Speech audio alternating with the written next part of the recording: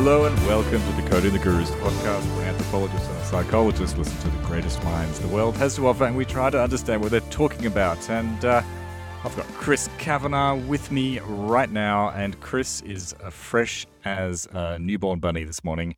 He was up very early in the morning, making sense with sense makers, and talking about vaccines and public information and the heterodox sphere around all the controversies there. And so yeah, good job, Chris. I'm halfway through watching it. I thought you were pretty good. That's right. I had a hardcore sense-making session at around 5 a.m. for me. I don't like to brag about these things, but on the Stoa, I already went on there and talked about the Gurometer. It's an interesting channel because it hosts a lot of wackadoodles. and it also very recently had Curtis Yarvin, who's not somebody I am particularly favorably disposed towards, like the philosopher fascist king of the tech Silicon Valley set. But I was not there to sense make with him. I talked to Z-Dog MD and David Fuller and Ben Burgess, the philosopher, and we were discussing about truth and trustworthiness in the COVID era. I actually think it was a surprisingly productive discussion with an odd combination of people, because we talked a lot about issues in the heterodox sphere. And at one point, David Fuller said, and I believe I'm quoting here, it's time the heterodox sphere grew the fuck up. Something along those lines. So that was refreshing to hear. Yeah, you were saying before, or preparing for it, the topic of the debate was kind of more about what's wrong with the institutions and the orthodoxy. But the conversation seems to be bending more towards what's wrong with the independent commentators and the heterodox sphere. And I think you might have had something to do with that, Chris. So, who can say, Matt? Who can say? I am but a servant to the discourse. And I would never exert my influence to discuss pet topics. That's not my nature. But speaking of which, Matt, were you so looking for Chris-themed content? There's recently been a deluge, a veritable bounty, because I appeared on Embrace the Void with Aaron to discuss definitions of religion, a very niche topic, but of academic interest to me, and that was fun. And then Shane Mouse from Here We Are, the podcast or YouTube channel, who also interviewed me months ago, and then released it very recently. And Aaron interviewed me a while back as well, so they just all decided to release it at the same time, and the sense makers released it. So Chris content for days. Just hear me waffle about every topic.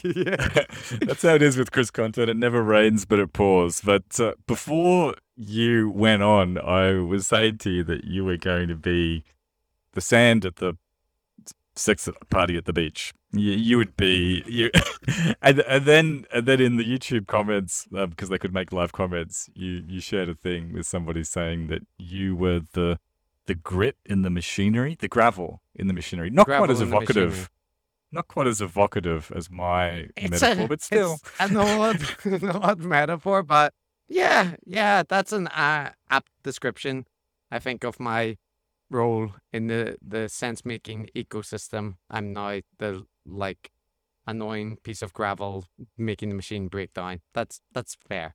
The sand at the sex party, Chris. Sand at the sex party. The sand at the sex party is better. I don't know if that's better. Yeah, the two-aware person at the orgy. Are you married? Is this, should we be doing this? Have you been tested? Would you like some more nuts? Should we turn the lights on?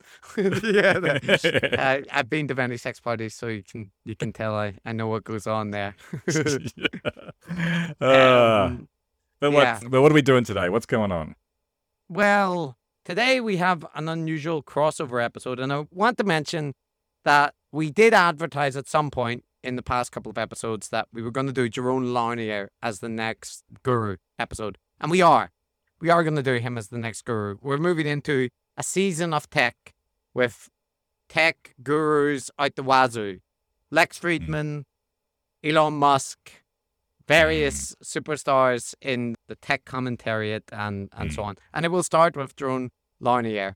But before that, we recorded a while back now a crossover episode with a little-known podcast, The Very Bad Wizards, with David Pizarro and Tamla Summers. And we're going to have a little chat with them about things of interest. Ghosts may come up.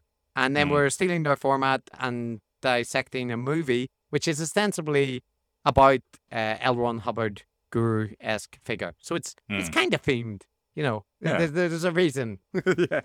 It just occurred to me they've got a very misleading title for their podcast because they're neither wizards nor very bad. So what is... Well, yeah, if you listen to the intro, they have some clip from The Wizard of Oz with him declaring that he's not a bad man, just a very bad Chris, wizard. But what's wrong with just truth in advertising? Decoding the Gurus. It is what it says on the tin. You know, what are they doing? Well, yeah, they're symbologists, they're shape makers, Matt. They're shape rotators. That's their problem. They like to symbolically dissect things and, you know, look at the artistic merit of media. You know, the kind of stuff that just wouldn't interest us. So that's it. They have a poetic title. It served them well, Matt. It served them well. Yeah. Well, anyway, this will be good. It'll be worlds colliding. You know, hard-headed scientists like us and fluffy dreamers like them. It'll be dogs and cats living together. That's right. Sparks will fly. Should be good. Yeah, and this can be your consolation if you're listening this week. I think Elon Musk looks like he might have bought Twitter. So we'll find out. Is that good, bad? Who knows? I mean, I don't think it's great. I don't think it's a great thing, but we'll see what the result of that ends up being. So it could be like Ghostbusters. You know, when they release the ghosts and they're just flying around the city, like shitting on everything and knocking stuff over. That could be, you know, Stefan Molyneux, Alex Jones, Milo, all back on Twitter, rampaging around. I hope not, but, you know, we have to wait and see. But, you know, the left have definitely got their knickers in a twist over this. There's a lot of rending of clothes, heart-wrenching scenes happening everywhere. I mean, for me, my take on that is that it's kind of late-stage capitalism in a way. I mean, Twitter isn't making any money. Why on earth would you spend such an inordinate amount of money on a company that isn't making money unless it was some sort of weird kind of, I don't know, crony capitalism, clout chasing, influence peddling? You know, it doesn't make any sense to me. Well, Elon Musk is, you know, an idiosyncratic shitposter, so it's par for the course for him. But yeah, I've seen people talk about basically he'll be able to peddle influence. And quite obviously so, because he could let Trump back on the platform. He could do a whole bunch of things. So, yeah, I mean, it's one to watch, but I don't have any big analysis. And I think it's not, I don't know if it's actually formally done at the time that we're recording this. So it might turn out that the last minute something changes or whatever. But if not, I've always liked Elon Musk. He doesn't need to ban me. Teslas are great. Yeah. Yeah. I, for one, welcome our new Bitcoin tech bro overlords. Yeah, that's NFTs are great. So, oh, that's the other news. What's it? That famous NFT. The Bored Apes. The Monkey Yacht Club thing. What's it called? Yeah, Bored Apes. Yeah. I think Bored Ape Yacht Club Monkey guys. Yeah. Yeah. So once again, they were hacked. Their NFTs were stolen, and everyone is some of them crying a river. Some of them. All right.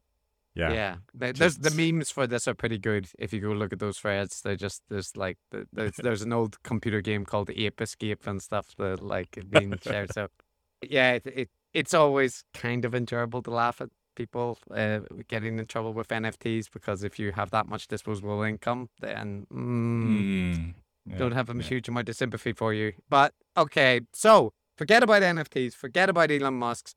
Focus on the Very Bad Wizards. Let's go over and say hello to David and Tamla. All right. Hello and welcome to Decoding the Gurus. I'm Professor Matt Brown. With me is Associate Professor Chris Kavanagh. And in a world first for Decoding the Gurus, we have not one, but two special guests with us today, don't we, Chris? We do. We have not just two guests, Matt. We have a returning guest. We managed not to scare him off the first time. We talked to him about the Weinsteins for hours, and he demanded to come back. He wanted to do just another couple of hours on the Weinsteins, but we said, no, this time, slightly different topic. So the world famous social and moral psychologist, Joe Rogan's biggest defender on the interwebs, David Pizarro. Welcome, Dave. Feel free to say the M word. Well, thank you. I'm not falling for that one again. Thank you for having me on. Yeah, I'm totally down to talk about Joe Rogan for the next 2 hours. Let's do this. That's good. But this time you are not alone. You brought with you your co-host, but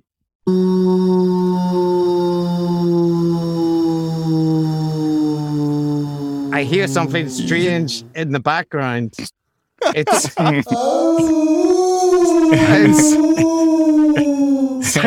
sounds like some ghostly apparitions. It's the philosopher Tamler Sommers, noted ghost hunter and philosopher.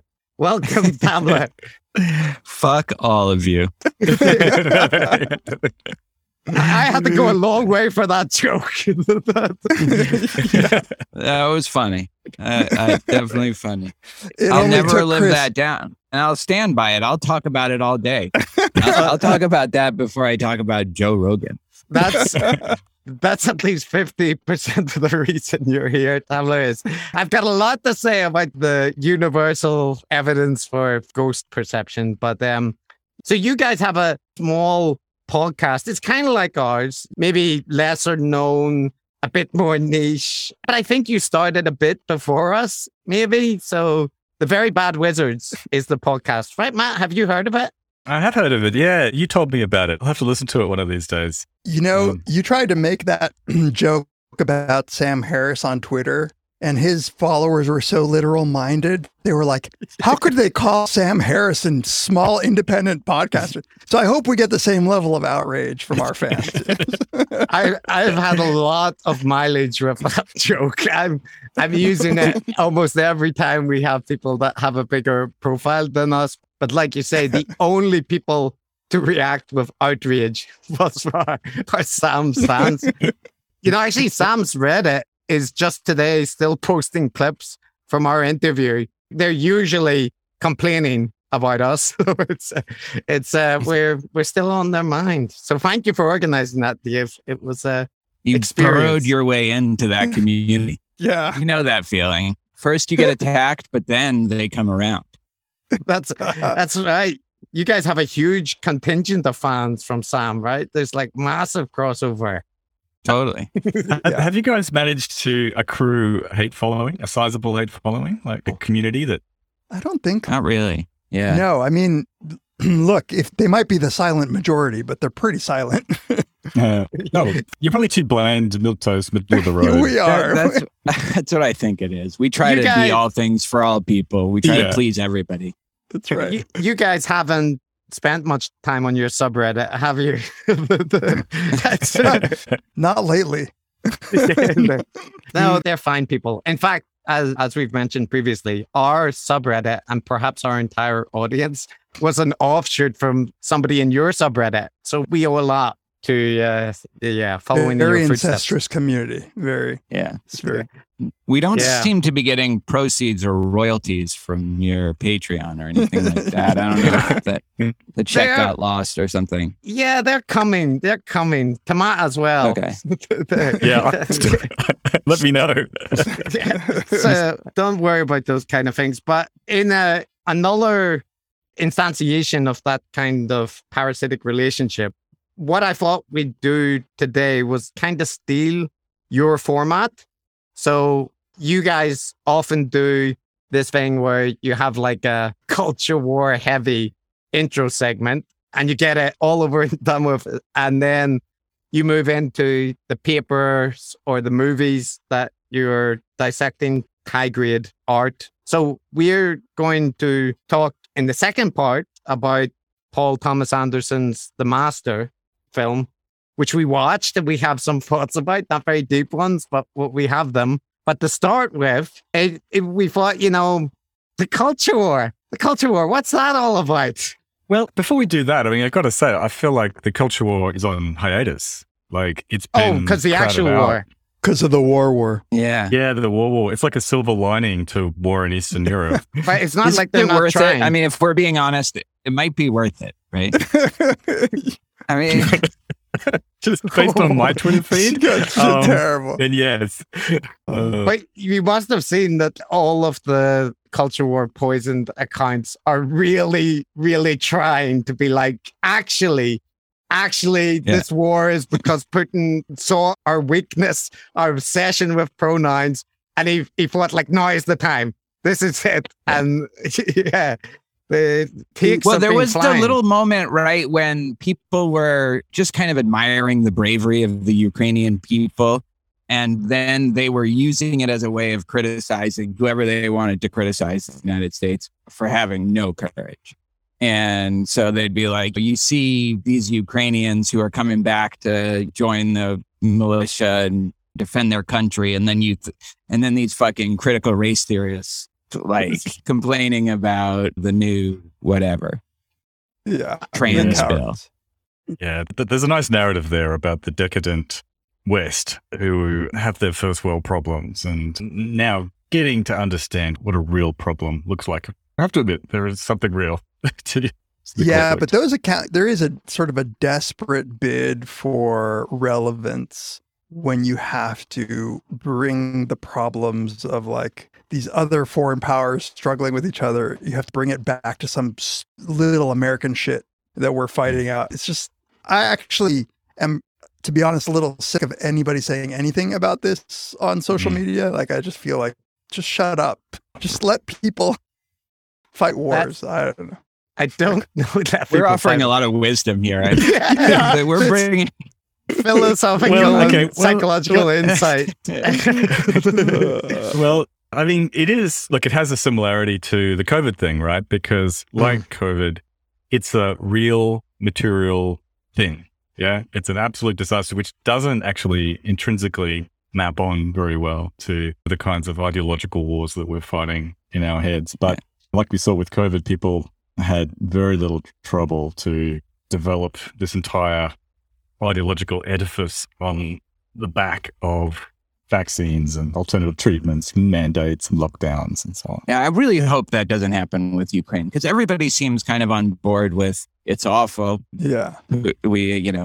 This was unexpected and nobody really predicted it. Like the hawks, the left, the centrists, everyone was a little bit taken aback by it. They all thought Putin would never do it.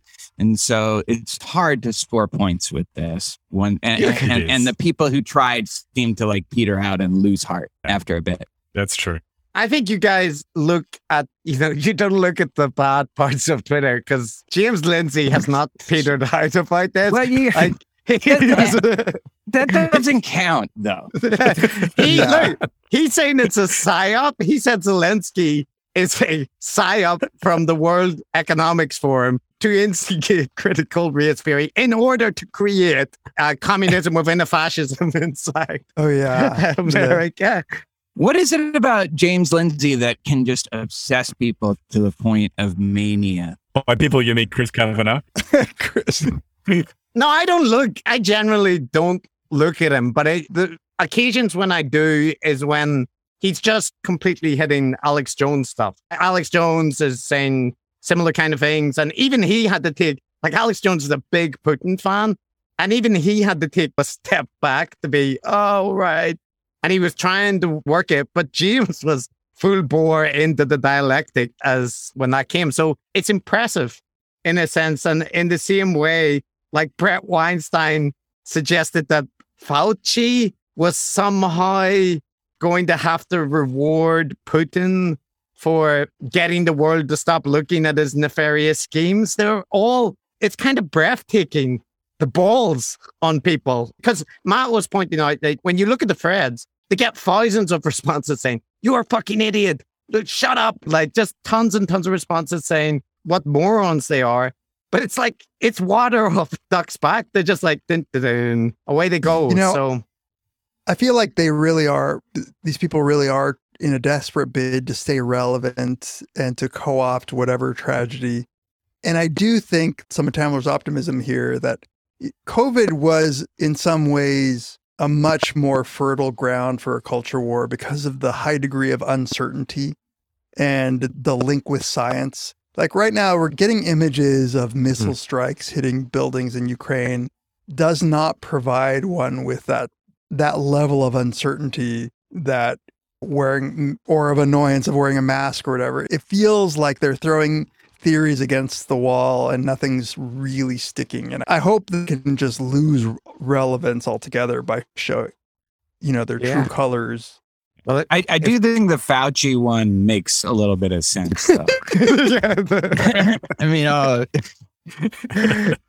he's got his thumb in a lot of pies, Fauci. I didn't think of it myself, but now that you brought that up, I was thinking when you were saying that if there's one situation which is famous for clarity and not generating conspiracy theories, it's international conflict. So that's a good one. Right. That's a hopeful thought. But I feel like people out there who are actually having to fight this thing are probably like, nobody there is endorsing these narratives, I don't think. So there's not going to be uptake from the real relevant characters. We don't have... It's like when you have White House press conferences and shit, and people can hop on Twitter and talk about politicians and talk about American legislation based on flawed science.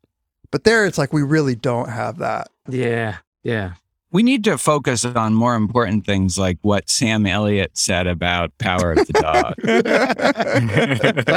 I'm very curious, Tamler, to talk to something which comes up a lot in the culture war, and it's close to my heart.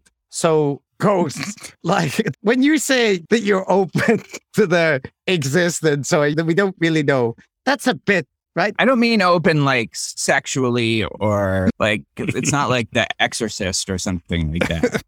I remember the key piece of evidence that you offered in that discussion with Dave was that there are recurrent motives across like diverse cultures and times in the way that ghosts are presented. Millions of reports, Yeah. And I couldn't help but think, is there not perhaps another explanation for that? That is not that there are immaterial disembodied spirits haunting the world, but human brains might reliably create the same errors in detection of agency, and social organizations might be concerned about what happens to people when they die. These are just ideas. I don't crazy. Well, I mean, that's like a very hypothetical speculation. Like, do you have the research to back that up? That's what's responsible for those millions of reports? Like, I mean, it's definitely possible. I'm not denying that it's possible. It's probably even more likely than there are ghosts that there's something like the story that you're telling. But it's the idea that that's like, we've already totally figured this out, I think is just, it's naive on the part of, and like I always accuse Dave of, it's scientism. You've already assumed that the world is like as materialists think it is. And so you then just assume that anything that your framework can't explain is, well, there's some kind of naturalistic explanation here. I'll just say it's people who are afraid of death. And that's why they see, and it's only a few people and it's often in localized places, but there's got to be an explanation for it. I mean, that's fine. Like, I get it. I used to be like you. Like, it's a phase. That's the thing that you guys don't get. You're going through a phase and you'll get out of it and it's fine. I think it's actually important that you go through it. You want to know the answer to whether Tamler is trolling. And the truth is that he is in a state of quantum superposition. He doesn't know whether he's trolling anymore. He's the ghost. He can be a ghost. The best evidence for ghosts is that Tamler must be possessed by a demon of some sort who may or may not be the spirit of a dead ancestor. There's a field, Tamler, that I'm intimately familiar with called it's got a very scientific name, so you'll love it. The Cognitive Science of Religion. On its plus side, Dawkins and Sam Harris and co never ever read any of the research in it. They don't care about it. Yeah, who's the big guy in that? There's a pantheon. There's a pantheon. Far be like signal people out, but like Harvey Whitehouse is the group I'm most involved with. You would know like Ted Slingerland, Justin Barrett, the psychologist, Pascal Boyer. Yeah. These kind of people. So I'm involved in that field, and we are doing what you are accusing of us, like taking a naturalistic approach to religious and ritual topics. So there might be... Which I don't oppose. I think that's fine to do it. Yeah. I think in terms of people seeing apparitions of the Virgin Mary and stuff, maybe it's because in my case, like I come from a Catholic background, so it's very common for me to have, I'm not saying like all Catholics are falling down saying, the Virgin Mary appeared this morning. But it references to people having mass apparitions or people seeing things. I think all of that happens, and I don't think it's rare. In fact, I think like most people, including myself, are prone to irrationalism and like seeing ghosts and demons all over the place and being superstitious. And that's fine. I like the world with that in it. I think, unfortunately, we live in a much more bleak and empty world with no spiritual meaning to it. So that's the unfortunate part. Well, I have a question for Tamla. So let's take another issue that's, I think, structurally similar, which is UFOs. So similar to apparitions, a lot of sightings, a lot of slightly mysterious phenomena that can be explained away in a materialistic way, or could be something real. So would you apply the same sort of logic there that I think clearly this is a trap that I'm walking into, but I'll do it. I don't care. I don't give. If you ask me like to give a probability, I would probably say UFOs, not alien life somewhere, but UFOs that have actually come here, and there's some that have been spotted that are real. I would put that less likely just because of the scope of the evidence. And I know it's not evidence like people going into a lab or filling out like surveys on Mechanical Turk or something, but just the massive number of anecdotal reports. It's just way more with ghosts. I think UFOs are not something that people... And this is a bad reason, and everyone makes fun of me. I think there's even a Reddit tag on our website that like ghosts are real because Mark Twain said so. So I'm going to do this again. And I'm going to say that like I was just listening to a podcast with Mark Frost, where Mark Frost was saying that he had an encounter with a ghost and it was really vivid. And so like I thought that should just settle this debate right now, but you don't have that with UFOs. Like I don't know of people that had a kind of sighting of that are at the level of somebody that I was like, I got to take this really seriously. It may be that that's happened, but I don't know of them. But I do know of so many people, including like personally, but then also people that I respect from afar that have had ghost experiences. So I think you just have to be open to it, because I haven't. I am very agnostic about it, but I think it's weird to be this certain that it's not the case. But it's not weird. So I just wanted to jump in and say, one, Matt, you say you're from Australia, and we know that there's clear evidence that Australia doesn't exist. I've seen the Reddit threads. So one, bullshit, you probably don't exist. But two, what bothers me, Tamler, every time you say scientism is that the whole force of that critique comes from the fact that spiritualism was once critiqued as relying on completely shoddy foundations. And so what you're saying in essence, really by using that is, at best, science can be on as shaky a foundation as the claim that spirits exist. And I don't get that. What do you mean? Right. So like the reason that we put ism after science is to make a real clear analogy to a complete bullfield, right? That's why the term scientism exists, not science. Because what you're saying I don't think that's the meaning of scientism. It's more just somebody who's so committed to it that they can't but no think outside scientist of that. But no scientist is committed to any specific claim.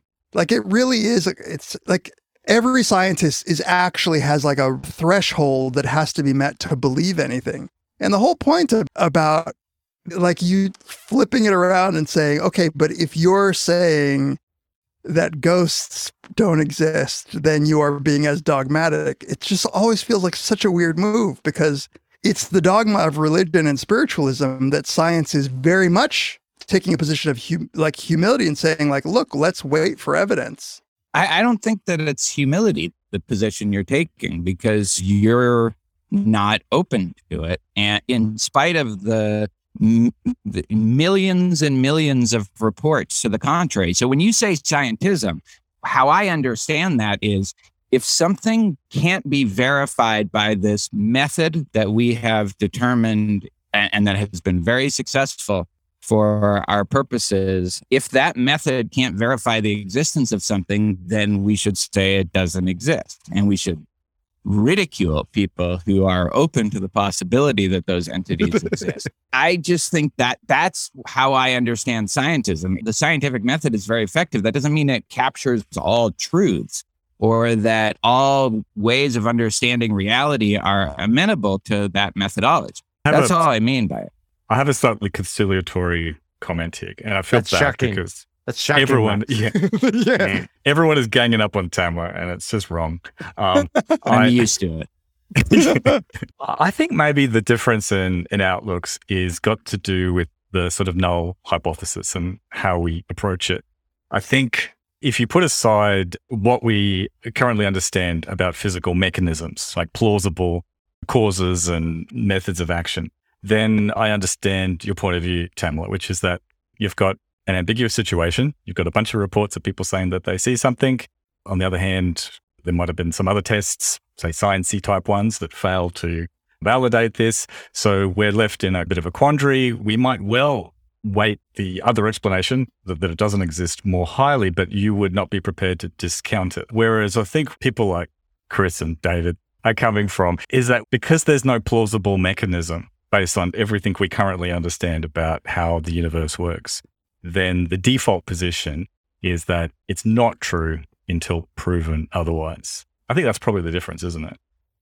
Yeah, that's fair. That's a compelling way of stating the position that is opposed to me. I would say that the way we understand the universe at the deepest level is in total flux, and it's also deeply weird and strange. And so while we don't totally understand the plausible mechanism for it, we don't understand so much of how the universe works at the quantum level, at the macro level, that it could fit in. I think it's just it's an epistemological question ultimately. And if science and the scientific method doesn't encompass your entire epistemology, then I think you can leave room for it just on the basis of how the ubiquity of these reports from ancient times to now. I mean, I know so many people who have reported this to me. I don't think they're crazy. I don't think they're hallucinating things. I think that something for sure is going on, and we should honor that. We should take them seriously. Can I just give an anecdote by way of maybe moving us on? Because this, I think, is one of the funniest things anybody's ever told me. So I think we're having an argument that's been had so many times, and you may be familiar with the example of Russell's teapot. You know this example, right?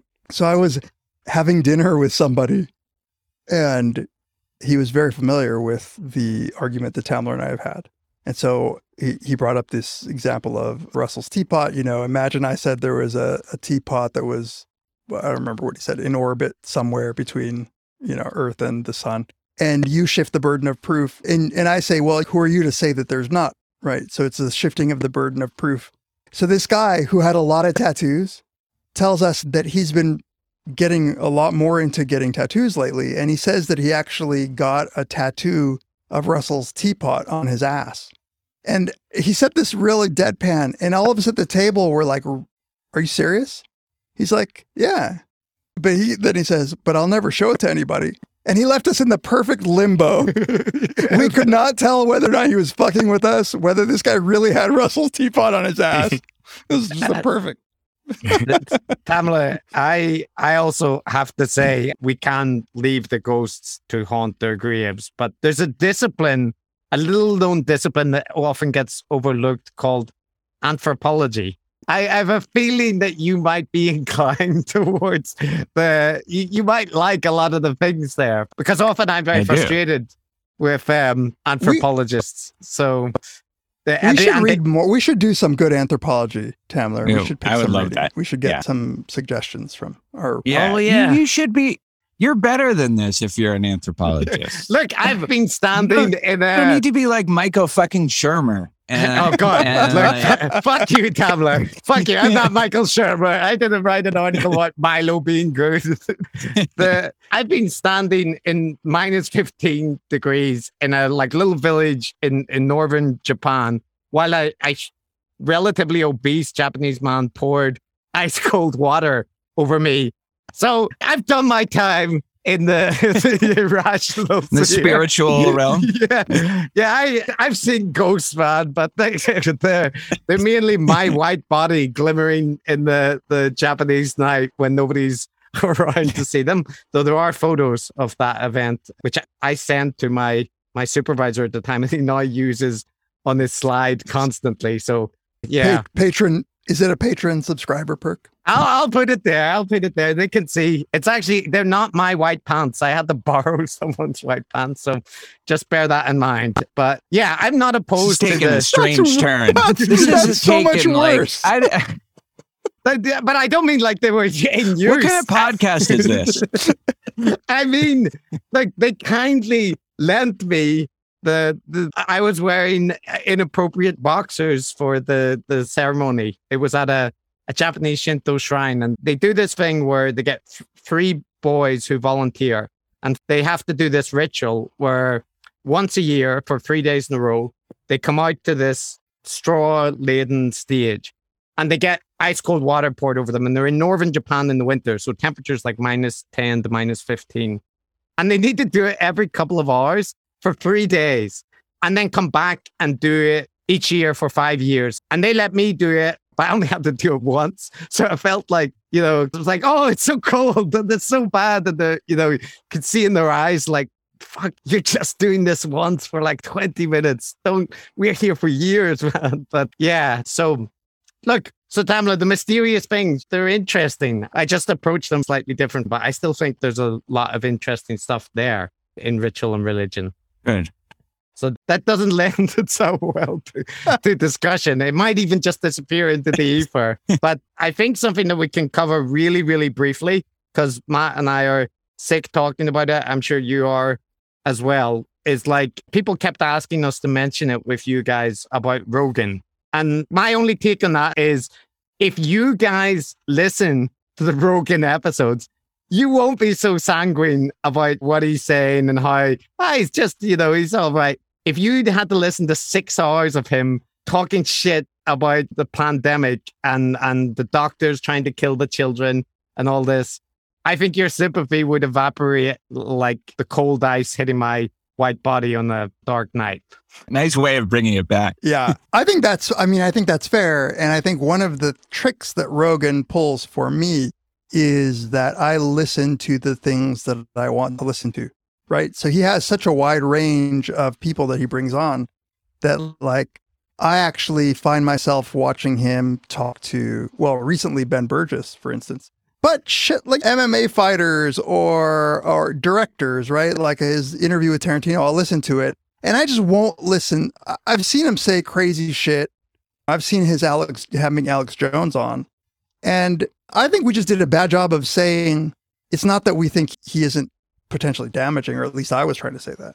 Is just that I felt like Fox News easily orders of magnitude is worse. And there's just, it's not like the topic of conversation that week in the news cycle. I would say even further that you have to trust people and their critical faculties, and he's having people on. And you don't have to listen to it for 6 hours. You're right. Maybe I would have a different opinion if I listened to it, but I don't listen to it for 6 hours. And I don't watch Fox News. So I don't get why all of a sudden people, and it lasted like a couple of weeks. All of a sudden people felt like they had to announce how they felt about Joe Rogan and a couple of recent guests and the fact that he's open to ivermectin or something. Like, who gives a fuck? Like, why is that something that people need to preoccupy themselves? It must be, and tell me if you guys think this, because you guys seem to be more aware and kind of preoccupied with it. Do you think he's just has this massive influence over like 22 to 35-year-old men and making them like shoot ivermectin into their ass and not get vaccinated and refuse to wear masks? Or like, what do you think is the effect of this? I wouldn't try to quantify Joe Rogan in isolation, but how many Americans are unvaccinated? Is it like 40%, something like that? I think it's a little less at this point. Yeah. But yeah. But there's a lot of people who are unvaccinated, and I think the vast majority of them are people who believe the kind of stuff that's been said by Joe Rogan's guests or Joe Rogan and people in that circle. And they really are a pretty well-organized group of anti-vaxxers. They're not kind of exploring ideas of, is it possible that ivermectin might be useful? No, they are dead certain, and they push that, and they're dead certain that you shouldn't get vaccinated and that it's all a plot. Well, how much do you think of that? Like, Joe Rogan contributes to that, because like all this stuff had been happening long before Joe Rogan got interested in this issue. Yeah, but I think a lot, actually. I'll let these guys have listened, but he has had he fuels the fires of the Weinsteins who are just asking questions. And I mean, you can't quantify it, but I would put the number of people who you could link causally to dying because of Joe Rogan is a non-trivial number. Yeah. And I guess my counterpoint to it would be, we all accept that anti-vaxxers and, various vagaries of pseudoscience are going to be there. And like you said, Kamala, in some respects, it's up to people. They have to make their choices themselves about what sources they trust. But I think that's part of the concern is like, you're not going to hear a lot of the figures that are like hardcore. You don't see Andrew Wakefield on the news. You don't even see him on Fox News anymore. But that is what you're seeing on Joe now, the next wave of Andrew Wakefields. And I admit that quite obviously we have an interest in these weird neck of the woods. And there's a podcast I follow called QAnon Anonymous. It kind of focuses on the Q community.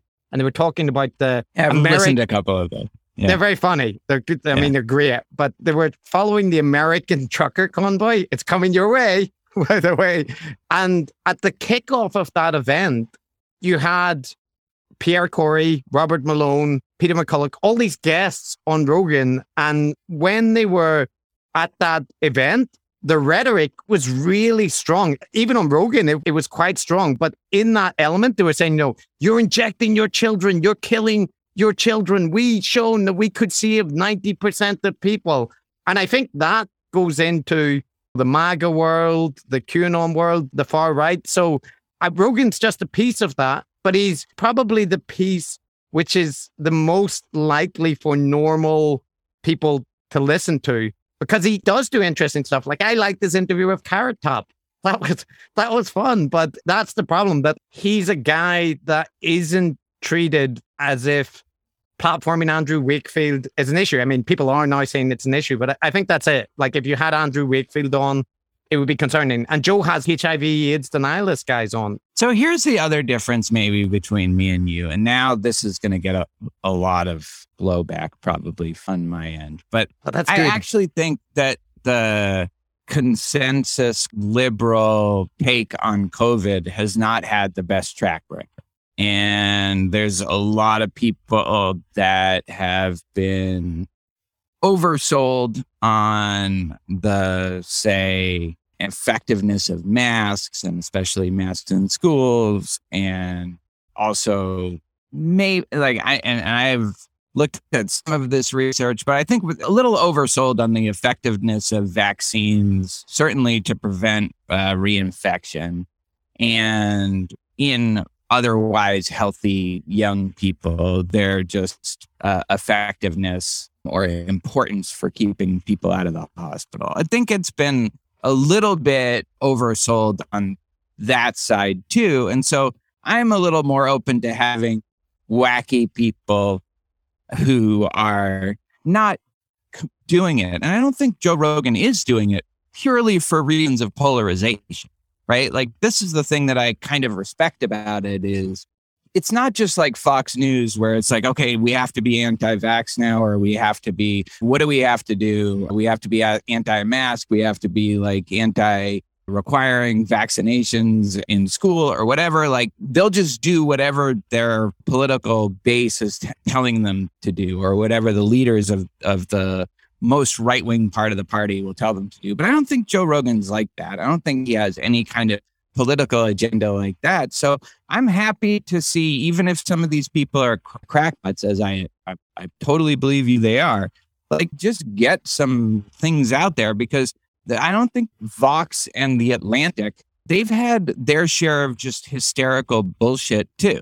My heart pressure, my blood pressure is going up at this right now, because I know these guys are going to be nice to you, but Rogan very much is exactly what you're saying he's not. And it betrays that you haven't watched these episodes. He is totally true. Yeah, he's like angry. He's angry. Not a single second of that. Yeah.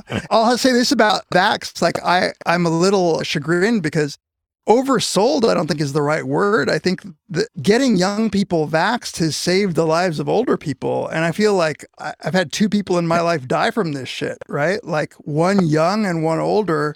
And the older one, because a young person probably gave it to him. So, like, oversold on what?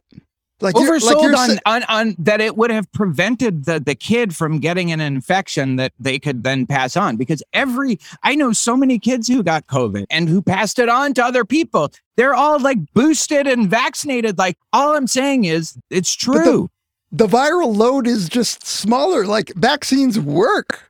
Nobody ever on the left said you won't get infected if you get a vaccine? No, that's not true. They were much more confident about how it would prevent infection at the beginning. Some CNN figures. Tamla, I will say, I live in Japan, right? And so thankfully, there's a nice bit of distance from the US and even the UK culture war. And like, over here, people wore masks. They already wore masks before the pandemic when they got sick. It was a normal thing. So there was no outcry over the wearing of masks.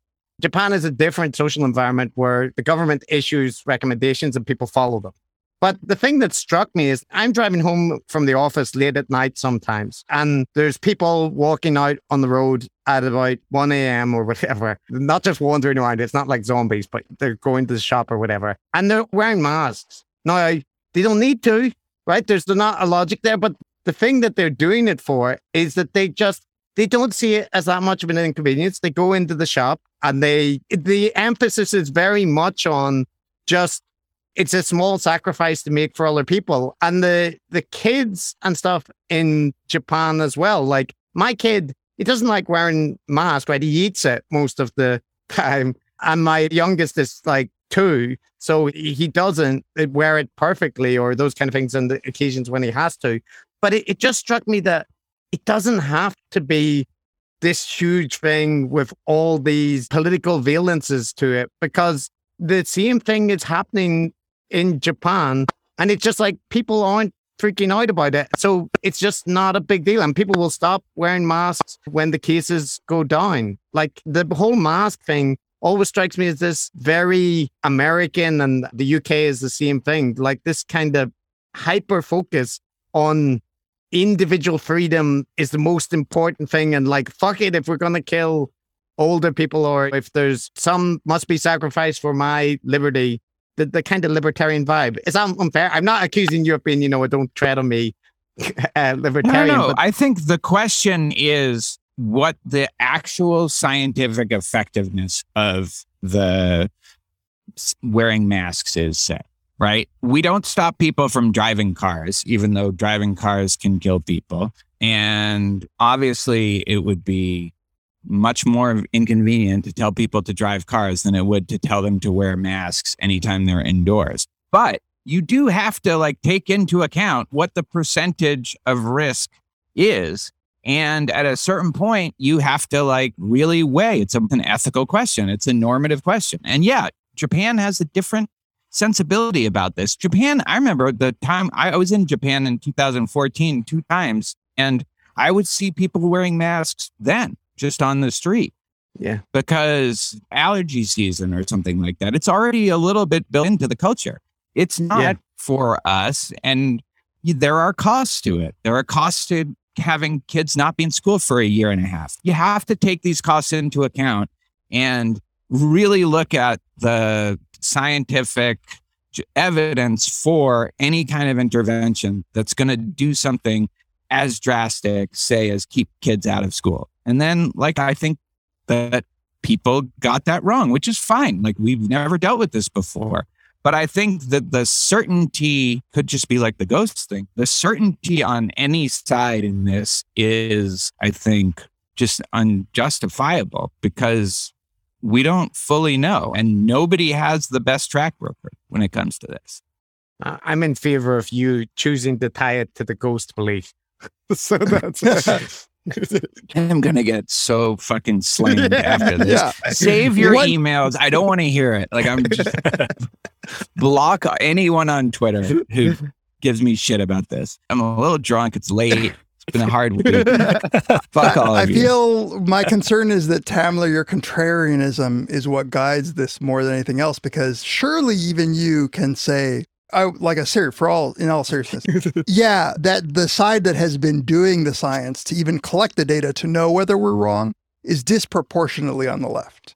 Like, yeah, but although it's all over the place. Right. So the only reason that we know, for instance, that maybe our masks, cloth masks, didn't work the way that the CDC might have said they did is because we kept doing studies. Like, it's a no-brainer. Right. We're the ones trying to do the risk assessment.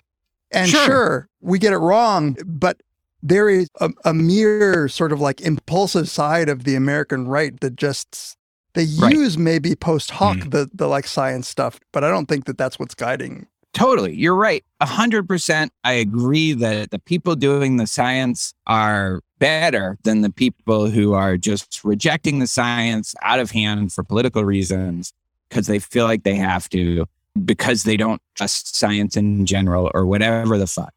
But I think that once you have the science, and when the science is as within a large degree of uncertainty, then it's just not as clear as some people on the left, or liberals, I would say. It's not as clear that we have to take the steps that they think is just so obvious that we have to take. And I think the keeping kids out of school for a year is a great example of that. And the continued insistence on masks, and they were doing masks outside. People still scrub down hotel rooms. And you could be like Chris, and you could say, you know what? Like, that could just save one people. It's not that big a deal. Here in Japan, we scrub down hotels anyway to stop spreading colds. Or to get rid of the evidence. It's fine. But don't pretend that that's obviously the morally right thing to do. There's plenty about Japan that is not morally right. So just... No, I think COVID was such an interesting one because nothing was super clear. You know, even things which became clear, like the efficacy of vaccines, was not 100% clear. Many things, like how long they would last and things like that. And so it's been one of those situations, like I've likened it to fighting a war, you know what I mean? They're famously full of mistakes and disasters and working with incomplete information.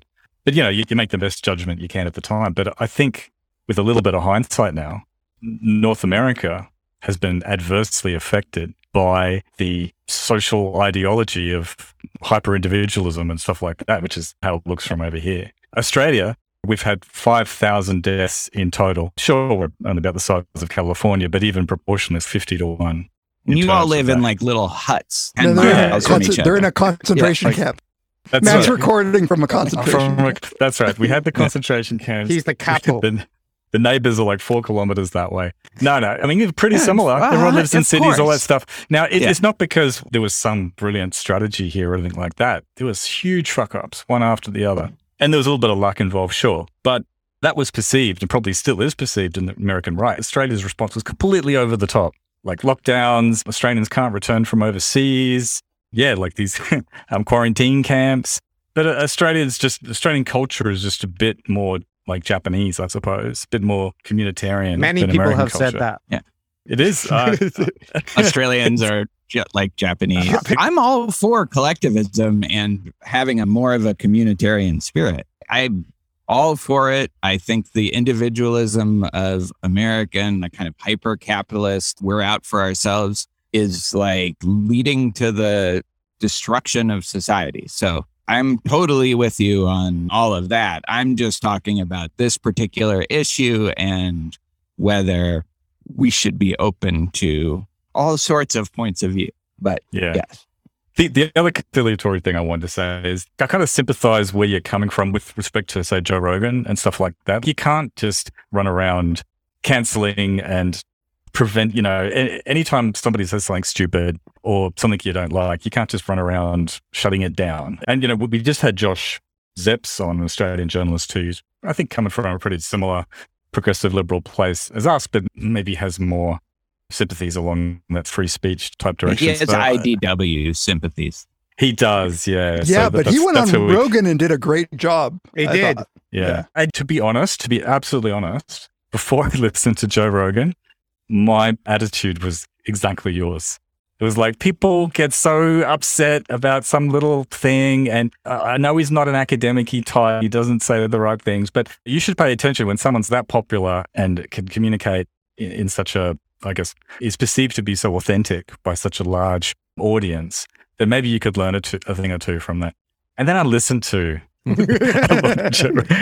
and I changed my mind. Yeah. So you might too. You never know. That's what's so unfair about the terms of this debate is that you guys have more information than I do concerning the very topic of it. Yeah. Matt promised that in our little secret DMs back and forth, he was going to do the pivot to the movie, but he got dragged into it, just in the Fair COVID enough. chat. So Yeah. I racked my brain for a segue, Chris. Yeah. And nothing. Where was it, Matt? I even linked getting like cold water. Well, can we talk about the ancient Japanese ritual of getting a hand job from Amy Adams over a sink? Maybe. Oh, yeah. yeah. That's a hell of a pivot.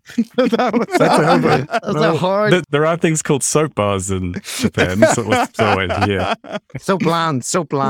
Yeah. I actually had this was my morning insight. I don't know why I was thinking about this. I think I heard someone talking about Hooters on some podcast. And then I was thinking that the maid cafes in Japan are like the Hooters in America. If you want Americans to understand what a maid cafe, it is them. When I had that thought, I was like, no, but wait, Hooters is about people seeing scantily clad women with large breasts, and maid cafes is about very young looking maids. Like, I'm not sure that's a fantastic comparison for the Japanese.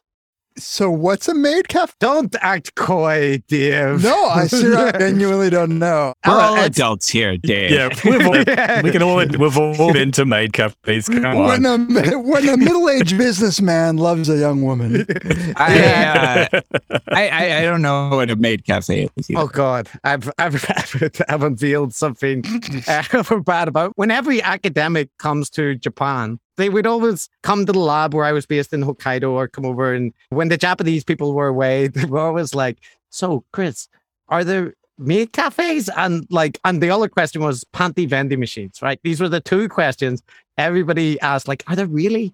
I don't think they want to go there. But the maid cafe is it's like a cafe. You go and you get drinks and stuff. But the clientele are almost all middle-aged or older than that Japanese men, and the servers are young, usually just out of high school, maybe early university age girls in like frilly maid costumes who talk to you in Japanese using language along like "welcome home, master," please sit and like when they pour your drink, you need to say like muy muy in order to make them stop pouring the milk and stuff. So that's a mead cafe. Okay. Well, Wow. okay. That's the I mean, they'll wear masks if you ask them. They do to, wear but masks. They There's do a lot wear of fucked up masks. things about Japan too.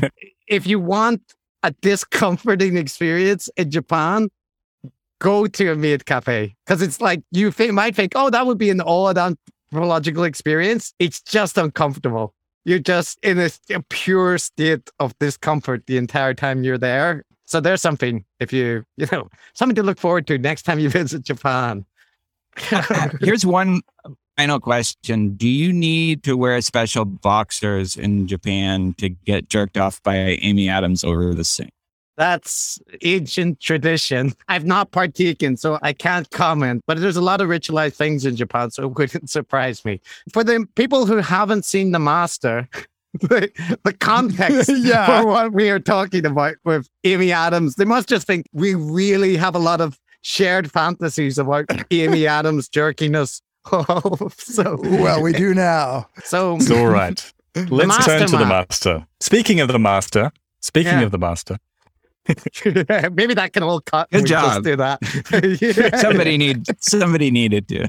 how should we begin? Do we need to summarize the plot? What's the format here? Sort of give a bit of a One of the good synopsis things saying- about being on someone else's podcast is They do it. we have to do that.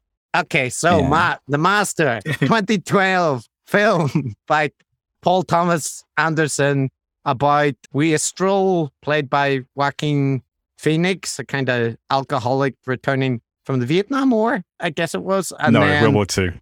sorry, War World War II. II. Okay, oh yeah, it would have been in Really 19 did your research there. Really? Yeah. Shut up. Careful So- viewing of the movie. You don't get the Also, credit. I love how you pronounce Joaquin. You called What's him wrong? whacking Joaquin. Phoenix. It's just because he Oh, does. He's whacking in the it- early racism. scenes. This Yeah, bigotry, dear. Just because I'm Irish. It's you bigotry think- not to pronounce a Spanish word properly. Okay, You okay. anthropologist piece of shit. Yeah. Joaquin Phoenix. Joaquin. Joaquin. King Phoenix is playing a wastrel coming back from an undetermined war, possibly World War II.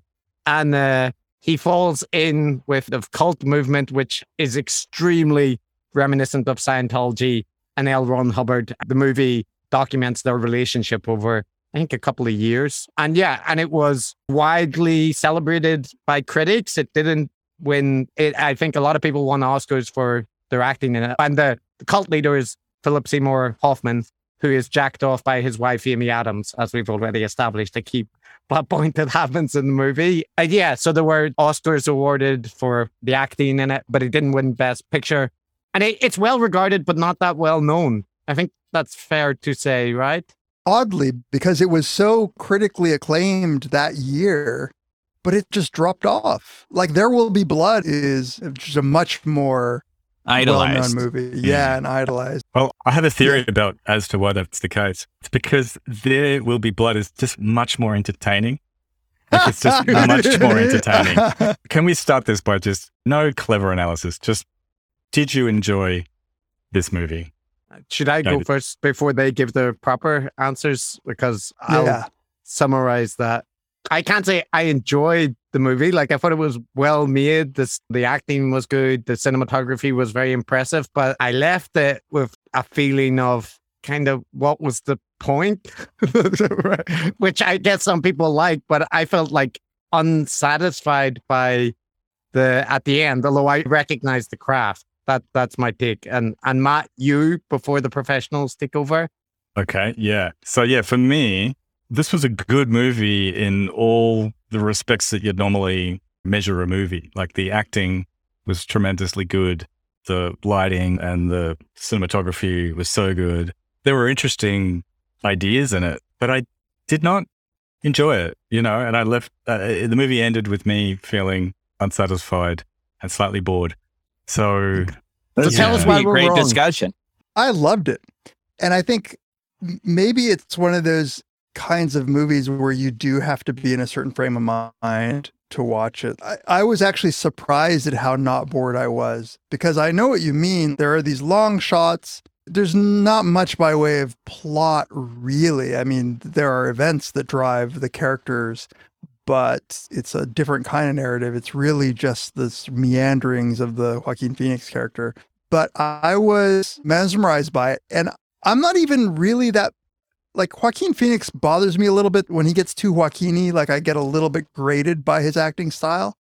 But Philip Seymour Hoffman and him sort of trading blows as actors, I found mesmerizing. And I thought that there was, it was this, maybe because I've been doing movie episodes for a long time with Tamler now, I found that it's fertile ground for interpretation in not a bullshit way, but like a real, what's going on with these two men kind of way. Yeah, I also really love this movie. I think the first time I saw it back in 2012, I really also loved it, but then never really went back to it like a lot of movies that if I really like a movie, I'll just keep watching it. And I never went back to it. I've always been trying to get my daughter to watch it, but then there's always something else that are like, all right, let's watch that instead. And so I was a little bit wary going into this rewatch. There's got to be a reason why I keep kind of putting off rewatching it. And then I watched it today in preparation for this, and I was like, this is awesome. I just was fully on board with it because it's so beautifully made and it's got such an energy, and the sound and the score and the filmmaking is so beautiful. And there's so many just set pieces, long takes, and the really good performances. I also have a little problem with Joaquin Phoenix, like Dave does.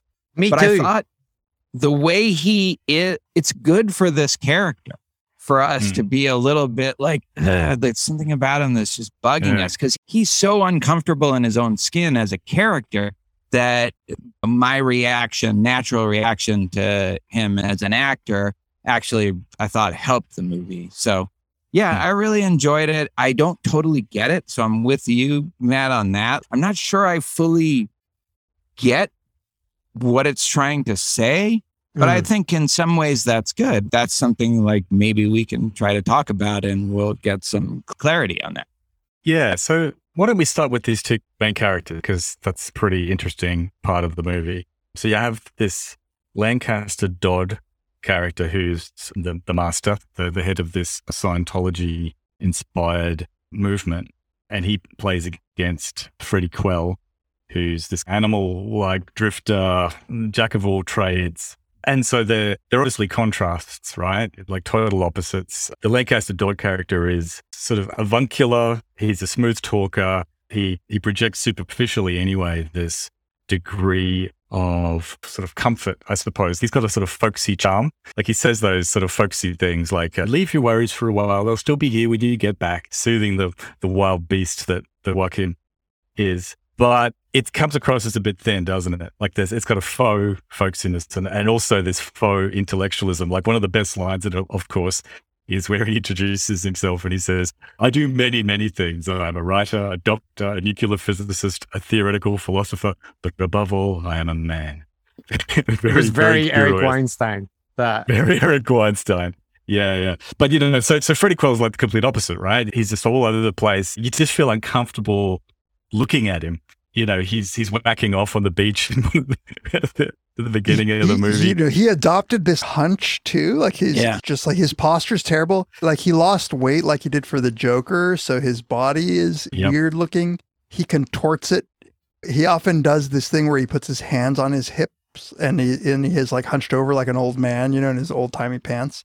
And it's just like, he looks uncomfortable. I was wondering if this movie served as the inspiration for him being chosen as the Joker character, because I haven't watched the Joker, but from all the clips and whatnot I've seen of it, the movement style and the not comfortable in his own skin is something which Joaquin Phoenix does in pretty much all of his roles, even in Gladiator when he was, the kind of handsome young emperor. It has a vibe about him that emanates discomfort, and it suits this role very well because It seems like the character's point is that he's not comfortable in his own skin, and you're not supposed to feel comfort when he's in a scene, like a kind of uneasiness. He's broken too as a character, I think. Like, he's just something about the war, we never find out what, has just shattered his sense of meaning and purpose, and he doesn't know why he's alive. And I'm not sure if I totally agree with Matt that there's some kind of superficiality to Philip Seymour, to Lancaster Dodd. I think he might buy what he's selling himself to some degree. And I think that he's good at it at times. Like the stuff, the first scene, the first little, what do they call them? The processing. Yeah. The first processing session with Freddy he's good at it. He's getting him to remember something that's really deeply important to him and taking him back in time almost to relive those moments. And even with the woman, when the skeptic, probably your guy's favorite character in the whole movie, even in that scene with the woman, like, we don't see the processing, but clearly he had some sort of really good effect on that woman. She seems relaxed and sure her back doesn't hurt anymore. So I think he's doing something, and I think actually this is so on brand for you, Tamla. I mean, this take this is a surprising take. The way I read him is someone who has claimed to see Jesus and probably didn't, but at least believes that they did. They really feel like in Benedetta. Did you guys see Benedetta, the new Paul Verhoeven film? It's about a woman in like the 16th century who kept having these visions. I read that. It's ambiguous. Like with this, she believes she had those visions, even though she didn't. So before getting the full retort of the gurus, Off-Brand had the same feeling about Lancaster Dodd character. So I went into this movie thinking, well, if this is based on L. Ron Hubbard, there's going to be a deep criticism of whether or not any of this stuff worked, and that there would be some sort of animosity. And I was surprised at how the Lancaster Dodd character really did seem to have a calming effect on the people around him. And I thought afterwards, well, I think Paul Thomas Anderson doesn't have the animosity that I think he might have had to Scientology. Now, that processing thing, as you guys probably know, is based on the very real Scientology practice of auditing. Yeah. I don't know if you guys have ever visited a Scientology thing. I don't know whether it works or not, but it is super duper. I think there's just enough psychology in some of that stuff as to produce a positive effect, or else it wouldn't have the staying power that it does. That whatever it is, you're given permission from an authority figure to talk about your past. And by the way, the scene where he's given the Rorschach inkblot test, this is also just straight out of the Scientology page of L. Ron Hubbard's origin story, thinking psychiatry was such bullshit that he could actually provide a better system. Like, I don't know about the trillions of years shit, but I think he believes that he's doing it for the sake of helping those people. But you guys seem to have a different. Yeah, no, that's a very interesting reading. I have quite a bit to say in regards to the way that the Scientology is presented. But Matt, in case I do you a disjustice, do you want to respond first about like the presentation of Lancaster Dodd? Yeah, look, I think it's important to distinguish the movie character and Scientology, right? There's big influences there. And I agree with you that I think the Dodd character was presented really quite sympathetically. Like in the movie, he was not a toxic character. Like he didn't see too much manipulation or nasty stuff. My feeling of the character was that, and this is not influenced by my prejudice against Scientology, which I hate, but is that he was kind of like weirdly like a lost soul. even though the contrast was meant to be that the Joaquin character was all over the shop and this wild animal just following this self-destructive kind of path, the Lancaster Dodd character was so smooth and superficially so self-possessed, and it seems like he knows exactly the right way. But there was just a hollowness to it all. Like when you saw him with his wife and they were alone, he was not happy. And when he was speaking obliquely and so on, there was just, and obviously the mask slips at several points as well, and he loses his shit when he gets challenged or he gets caught in an inconsistency. I love when he yells at the guy from Silicon Valley, like this amazing actor. Are you going to play that clip of him chewing out the... Yeah, I have it here, and I think I can let you hear it. The pig fuck one. John Moore. Mr. Moore, if I may, is there something frightening to you about the cause's travels into the past? Frightening? Yes. No. What scares you so much about traveling into the past, sir? I'm not frightened. Are you afraid that we might discover that our past has been reshapen, perverted, and perhaps what we think we know of this world is false information?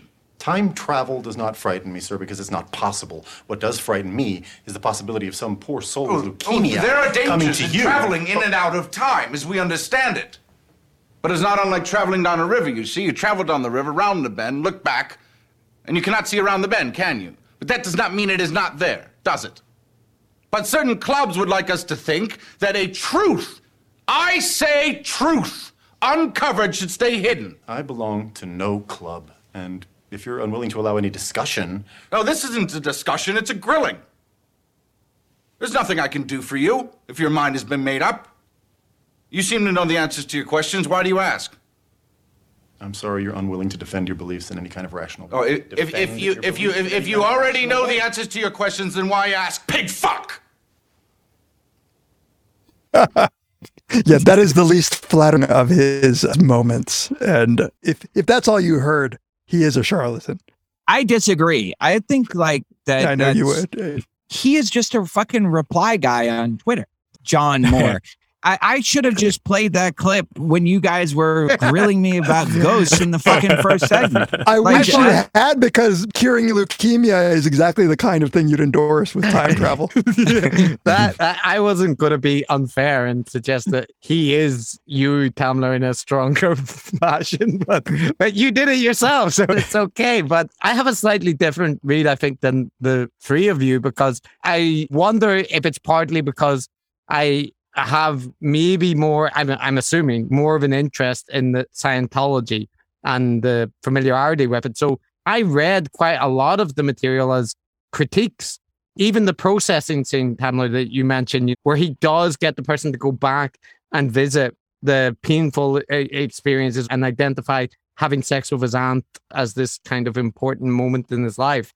But I read that as illustrating that the guy has skills, but these are skills which enable people to become vulnerable and manipulated. And if you remember, he was recording the conversation, which is a thing that Scientologists do when people are divulging these traumatic life experiences, which can then be used in the future as a means to prevent them from voicing criticism.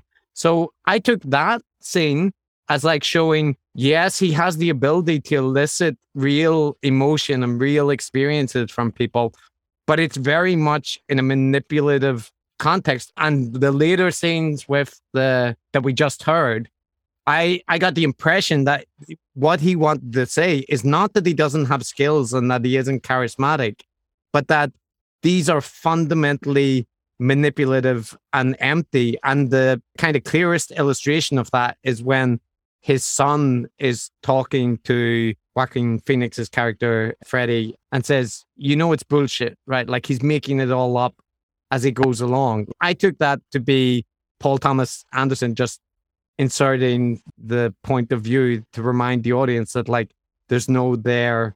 Can I ask you a question? Because the way I read the movie is just the movie. I put out of my mind anything about Scientology and anything about L. Ron Hubbard.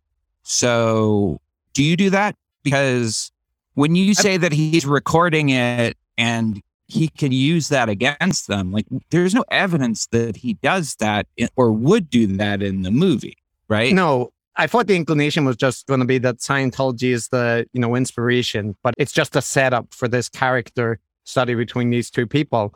But the parallels were too strong. There was the Sea Org organization right out on the boat. Then there's processing, which is very clearly the auditing. And then there was also all the sci-fi shit, like the trillions of years old. It's definitely stuff. Based on that character. It's more of like an interpretive question of, is it just inspired by that character, but you're supposed to take the Lancaster Dodd as Lancaster Dodd and not import any of your beliefs about L. Ron Hubbard aside from that. Yeah, that's the part where I think it's impossible to do that, because if you wanted to make Lancaster Dodd completely divorced from L. Ron Hubbard, or not even completely divorced, just highlight a couple of similarities, you don't have to draw such tight parallels in the life and the doctrines and the organization and what they're doing.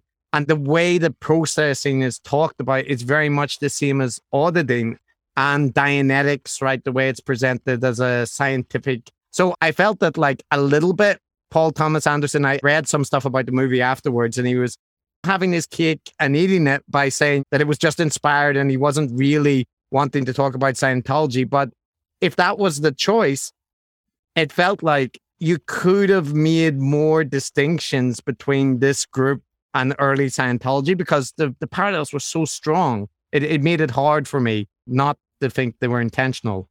Yeah, what I was going to say, two things. One, a question, but I'll say what I was going to say first is it read to me like the inspiration to create this character was clearly L. Ron Hubbard, and it might have even started off as a stronger critique of Scientology, but it seemed not to end that way. And I almost think Paul Thomas Anderson's the writer and the director. I almost feel as the story unfolded, he had a different story to tell. And one thing for your listeners, if you go into this thinking that this is going to be like a biopic of L. Ron Hubbard or something, it's way off. No.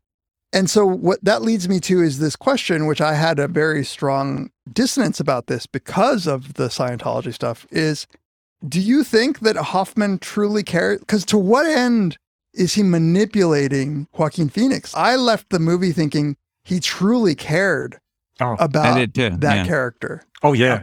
Yeah, I don't think he was manipulating that character at all. He might have wanted to fuck him. Matt, before you do, I have to say that I disagree, because I agree there's a real relationship, and the things that we'll, I think, move on to talk about very shortly about the relationship between the two men and the nature of it is important. But the real affection that I think emerges towards, the latter half of the movie, and it's very clear at the end. Did you not read those scenes, for example, where Freddie is offering, kind of directly suggesting that he's going to attack the critics violently of him, and the half-hearted way that he, kind of says, "Oh no, you beast, you bold boy, don't do that," because it struck to me that he saw the value in having Freddie as a kind of enforcer type figure within the organization. So this might be me layering my interpretation on top, but I saw him as being presented as he's calculating and he is manipulating people into his orbit and using them, but it doesn't mean that he doesn't have these mixed motivations, like potentially attraction and so on. But I felt very much that there was a manipulative aspect to why he wants him in the orbit. I had a similar question about that scene in particular, where he's kind of chastising, but maybe at the same time it is a little half-hearted. I think you could read it that way, or I think you could read it as, no, we don't do this, because at every point he doesn't seem like he's advocating violence. And even when your boy John Moore or whatever that guy got under his skin, I think he regretted that he got out of control like that, and he let that guy get a rise out of him. So I don't know. My feeling was that you could read it the way you do, Chris, but you don't have to. And I think that's the thing that this movie is really good at, is leaving a lot of that stuff open to question. I have just one question on that and then move on. Wait, Matt's been trying to talk for the last 3 turns. Sorry, man. Look at that. Aren't you lovely, David? Aren't you nice? And I need you come along to every recording session with I Chris. listen to you guys. Sometimes I'm like, let Matt fucking talk. I promise I'll shut up, but I have to ask Tamler, when he attacked the guy, the John Brown, the guy that you hit, the one you wanted to physically attack, did you think that the guy that you guys want to jerk off over a thing? Yeah, that guy, my hero, the anti-hero of the movie, like, did you think that he was actually upset that they went and beat him up for criticizing him? I do, because it's not a good look either way. Like, even if he's pretty, like, just manipulative and instrumental in his thinking, I don't think that's what he wants. There's not enough in the movie to make me think that this is actually... It's more that Amy Adams' character, who has a little Lady Macbeth in her, and seemed like she wanted that to happen, which the way I read the movie is that's why he did it, is because I think Amy Adams wanted it to happen. Well, yeah, I agree with Tamler on that one. I think he's ambivalent at best, and it also permits multiple interpretations. Actually, thank you, David, for helping me talk, because I wanted to talk to criticize something you said, so you're going to regret that. But I kind of disagree a bit about it being effective. You know what I mean? You're putting aside the thousands of years of aliens and so on, the actual methods and so on being effective, because that's true, but it's true in a very kind of superficial way. Like those methods, those interpersonal things are always effective, and little experience in the hands of the right person, I guess. Yeah, that's right. Like I've told this story to Chris, but really briefly, like I was in Japan actually when I went to visit a friend of a friend, and she was into color therapy, and there was all these bottles of different colored oils, and you choose a couple of colors that appeal to you, and they represent your future and your present and so on. You'd love this, yeah. And the practitioner sits there across from you and like stares into your eyes and holds your hands and touches your arm and shoulder, and they talk about you for like 30 minutes or so. And so I went along to that, being the skeptic guy, and I loved it. You could feel the power of the interpersonal experience, and you could see how all of these cults, all of these quack kind of things, they always generate a genuine, in inverted commas, response, because we're monkeys, and that sort of shit works on us. So, well, allow me to retort. I don't think I disagree with you. I think though what you're saying, what I'm saying is simply that what the active ingredient is in color therapy is clearly not the colors, it's the connection. And I think that the method, the process that they're using in this movie is more on the face of it what it says it is, forcing an interpersonal connection. Right. So it is simply saying, now you tell me some vulnerable shit. No, I'm going to ask you again. I'm going to ask you again. There's no pretense that there is like because I think psychics do the same thing, right? They forge this connection, which is pseudo. It's falsely. Yeah. I mean, if one chooses to ignore the thousands of years of evidence, but this one, it's more laid bare. I don't think this is good therapeutic practice by any means, but I do think that I guess I would call it like a ice-breaking exercise on steroids, right? Forcing. And let me add to that it's all well and good to say I'm sure it's true. There are better ways to make this kind of connection that don't involve a lot of this spooky shit, but that isn't happening to Freddie Quell. Right? Like, so this is what he has. This is what's on offer for a lot of these people. It's that or nothing. And so they get that. And that is really important. It's not like the other option that the movie seems to lay out is tell me what this thing is that looks obviously like a vagina. Exactly. That's the other option that they have is that. And back to the discussion of whether or not Philip Seymour Hoffman was trying to sick his dog, whether he was trying to do this or not. I actually read these interactions as reflecting something different. I don't think that he really wanted Joaquin Phoenix, Freddy, to go kick ass. I think that what is seeming like indecision is that throughout this whole movie, I think he's trying to figure out why he likes Freddy. And I think one of the things is that this guy his impulsiveness is something that Dodd doesn't have and that he kind of likes. I think his lust for life is too positive, but the whole thing that he's calling humans animalistic, right? He hates the fart, but he laughs at it. And he ends up concluding that laughter is really important but I think he is stuck in believing that we should rise above our animal nature. But there is something that is so appealing about Freddy's animalistic nature that he's attracted to. Yeah, that's totally true. At several points in the movie, they really emphasize the animal nature of Freddy. And I think he can't even tell whether or not he wants Freddy sexually.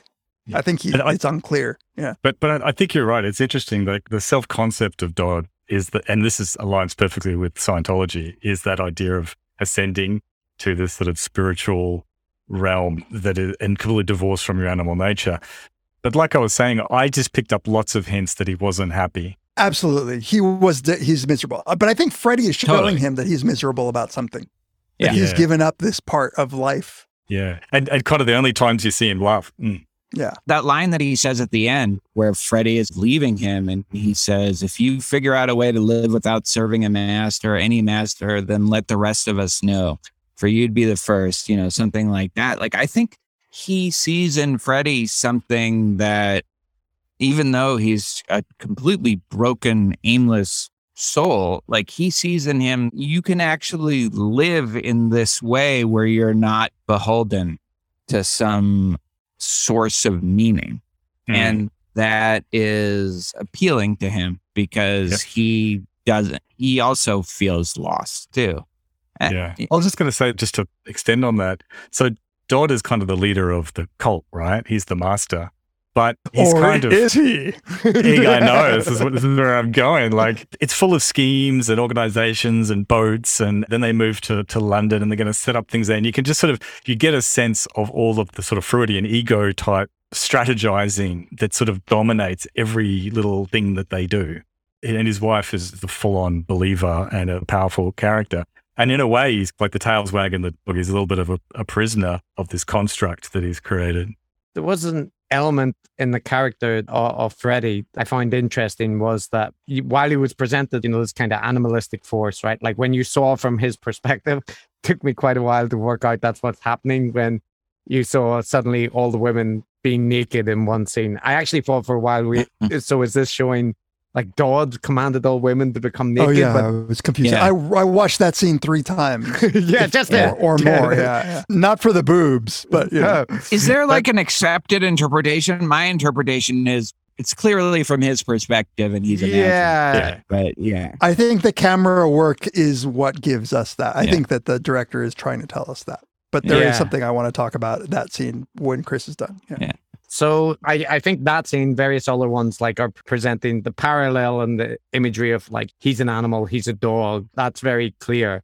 But there's also this like weird part. And I liked it because it reminded me of this short story I heard when I was at school in Northern Ireland called The Potching Maker, right? The people who brewed their home alcohol. And in that story, it was a school teacher, I think. I looked it up and it was like a short story from the 70s. But that skill he has, right, where he's making like these kind of potions out of deadly things like paint thinners and so on. But the camera work presents it as, in a sense, he has some sort of science or mechanical skill, like an artisan, to make these drinks. And I can't remember how Dodd refers to them, but it had this nature that he has some part to him which is like proficient in a skill, albeit it's brewing alcohol.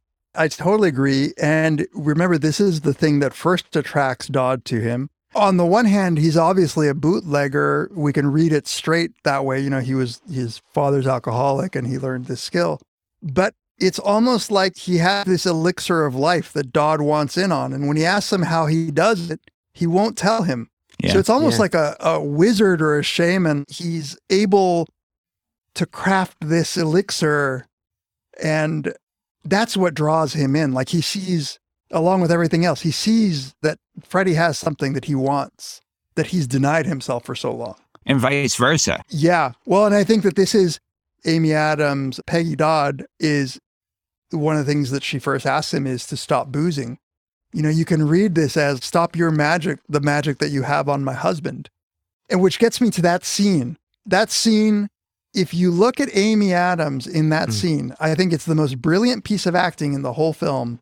Is you're distracted by these naked women. I think you're seeing it from the perspective of Freddy. You see Amy Adams catch the camera so we can see it's Freddy. And she does this thing where she notices the way that Freddy is looking, but then she looks up at Dodd and then looks right back at Freddy as if to notice that there's something going on in that dynamic. And then that's where right after she goes and jerks him off and she says, you could do whatever you want, but not this. I think that there's an allusion there to that chemistry. Nobody that other people I know know. Yeah. So that's in Matt and I were actually talking about it. And I think there is, in lots of the things, there's ambiguity, right? Because it's not explicit that it's referencing like homosexual urges. It could be just... right. Not at all. It could be three different things at the same time, right? Yeah. But did you guys read it that there was like a homoerotic going both ways or one way, or how did you read that relationship? Actually, I read it less like that, even though like it's almost begging you to interpret that way. I read it more as a father-son kind of relationship. And well, that's not inconsistent.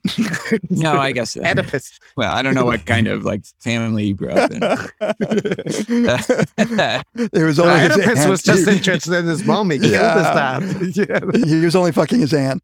But I guess my point is like I think that's the thing that it seems like Joaquin Phoenix or Freddy is hungering for, but at the same time can't commit to. So I didn't come down on clearly this is two men that are trying to get with each other, but can't bring themselves to admit that. But I could see that reading too. No, I'm with you, Tamla. And I don't think it's very important whether or not there's some sort of physical thing going on there. Because what's clear is that his wife doesn't approve of him and other people in the movement don't approve of the presence of this guy. And it's Lancaster Dodd who wants him there and appreciates him. And his wife in particular is kind of jealous. Nothing to do with physicality at all. I mean, this is the contradiction, right? He's meant to be the cult leader and Freddy's meant to be the one that's sort of fallen into it and is the loyal dog.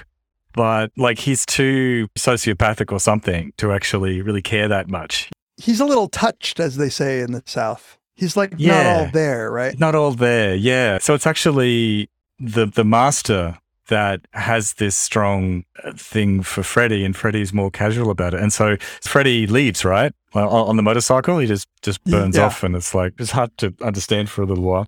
And then it's Lancaster Dodd at the very end who sort of begs Freddy to come back. And really, at the very final scene, he's telling Freddy, basically, just don't leave. You have to stay. If you leave again, then I can't, don't come back. So...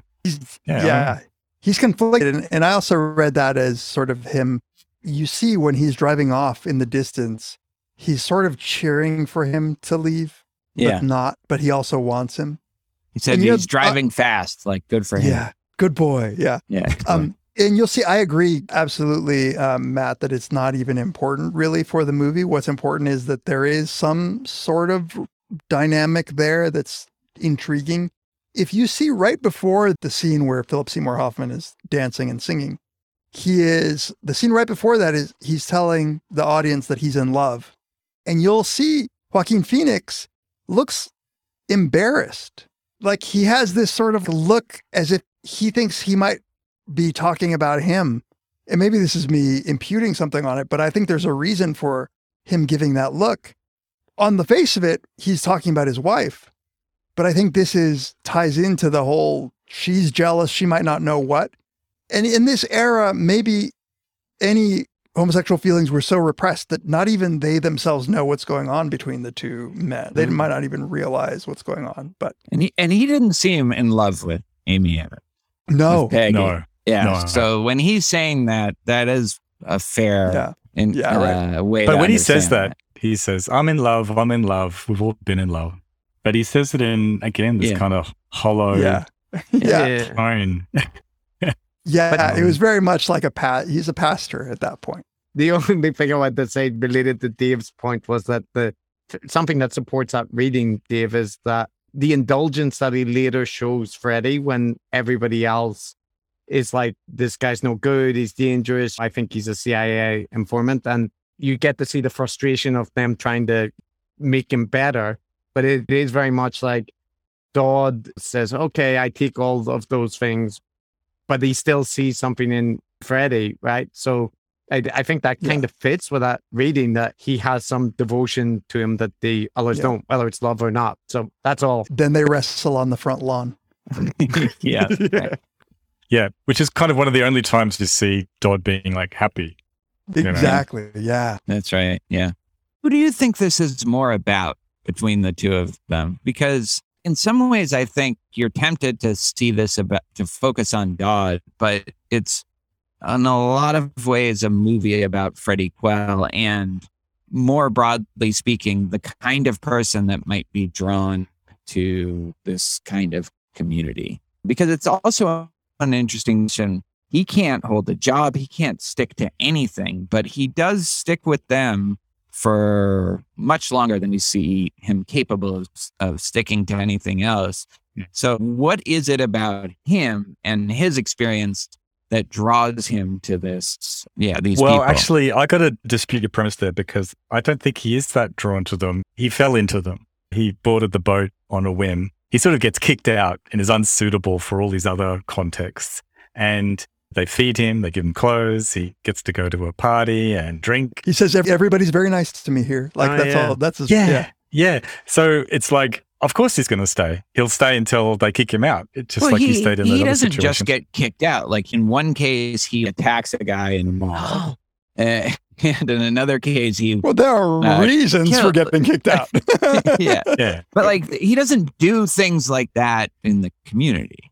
I had a question related to that. Like, I couldn't read it myself about the intention. The like two parts were, one, why he attacked the guy in the job when he was the photographer, why he started being aggressive to him. I thought like maybe something to do with Commanders and War or something like that, maybe.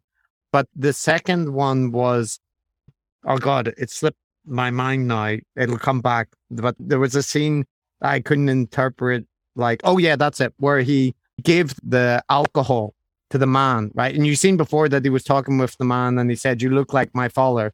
And then they started accusing him of poisoning him. And I thought that he had intentionally poisoned him, but Matt didn't read it like that. And I was kind of curious what you guys felt about that. And also the scene where he attacked the guy, because I didn't really understand why, except, he's a weird guy. Yeah. Go ahead, Tyler. I was just going to say, I didn't see that as intentional, but maybe reckless, what he did. And yeah, I think this is somebody who really just has trouble maintaining any kind of connection, even temporary, of I'm going to take your picture for 10 minutes. Like, he really can't do it. He also has clearly like sexual problems, impotence, that is something that is just a general part of his social dysfunction. And that's why I would say that I think even though he ends up leaving them multiple times, there is something about this community that I would say is distinct from when he tries to blend in with other areas of life. I've formulated a mini theory for your evaluation here in listening to what you guys are saying. One of the things that I think I read in a review was the connection with the theme of family in this movie. The old man that he kills or causes to die, he says, you're like my father. You remind me of my father, right? And then that guy dies. The man in the mall is, he's asking him if he's a family man and if he's there for his wife, and he attacks him. I think he's looking for and unable to find a father figure because he's so destructive. And note, the father that he was trying out, he killed. It seems as if Dodd is taking the elixir and surviving, not dying. He is shown that he's going to take on that role. And I think that one of the reasons he leaves is as he has adopted this surrogate family in a way that it doesn't seem he ever had one. And he plays out an adolescence And, at the end of adolescence, as anthropologists will tell us, we leave, right? Like he's actually leaving of his own accord for the first fucking time in his life, right? He's not getting shipped off to war. He's not getting run out of the cabbage farm for killing. He's not getting kicked out of the department store. Holy I think shit, he's finally found a surrogate father. I like the movie now. Yeah, Dave pretends to be a Philistine, but he actually has some insightful film analysis. I was sitting there going, but so the time that he actually goes back to the girl's house, the girl that he left and, unsuccessfully reconnects with her. That's kind of what a young adult does after they leave home, right? Yeah, it's actually ready to say, yeah, okay. And when he starts to do the processing at the end in the sex scene, right, where he's trying to get the woman to do the processing, but that fits. That's kind of what you're saying. Very that he's bizarre. Now become he's now the father. The master. Yeah, but you don't feel hopeful. He's the master of that pussy. It's not good. I agree, Taylor. It wasn't he's mastered this. Do you get the sense that he's finally able to have sex in that scene? I think so, right? Well, I hadn't tweaked about the impotence, but what's the impotence? Where are you getting the impotence? Well, just he always is with the girl at the department store, and he kind of falls asleep when they're going out to eat, and then he has these kind of pre-sex things where he's let's fuck to the hot transcribers who are right. But we never actually see him able to take any of those to completion. To support that, Dumbledore, it does slip out during but he says put it back in, which means that it can. We don't know if it was successfully. We need a close up to get to the bottom of this. Yeah. But you're right, Tamler, that he has pre-sex, and whether or not he's a stud at the end there, it is the first time we see him really do it. Yeah, and it in some and he's lumbering at it, and his processing sucks, right? His idea of processing is a real stripped out. He's not really doing it right, but he is finally his own. Yeah. I also, it's really irrelevant now. It's so irrelevant, but I gotta mention it anyway, that, the stuff you were talking about, the techniques that they kind of work, right? That they break down, even if it isn't, it's better than the fucking ink blot Rorschach test. I also took that as an indictment of those techniques, because it seemed to me to be saying that, yes, these do work, but getting people to sit opposite each other and stare at each other, and that scene where they're supposed to tell truths to each other. These are all things, I don't know if Scientologists specifically do this. I think they do, but they're associated with cult movements, right? They have these techniques that force intimacy, and that it works. It really works, because Tamler, they've done psychology studies where people have ticked Likert boxes where if you force people to reveal secrets, intimate secrets, afterwards they feel more, close, because that's what humans do. When they become close to someone, they reveal information. So if you artificially create that, and I felt the movie was saying that these guys are good at doing that. They intuitively or not, they understand how these manipulative things work, and they're using them to draw people in. This could be me layering my own interpretation on top. Well, no, I agree. Yeah, it's interesting because whether or not you call it manipulative has just simply to do with whether or not you find the ends appropriate, right? Because you're right, there is actually, in social psychology, a relationship, they use this method to get two people in the lab to get to know each other really fast, right? It's a whole technique where you divulge information to each other. And it works. And so the thing is, no, I don't think any of us here would disagree with the claim that cults are effective at giving people these tools to bond with other humans. I think what our judgment is about whether it's fake or not, it has more to do with whether or not we think that the goals of that bonding are manipulative, rather than whether or not people have bonded. It's effective. And also, I think that there's a way to look at this and say, well, all this is doing is just normal intimacy, and it would be much healthier for him to have this intimacy without all the bullshit. But clearly that's not in the cards for him.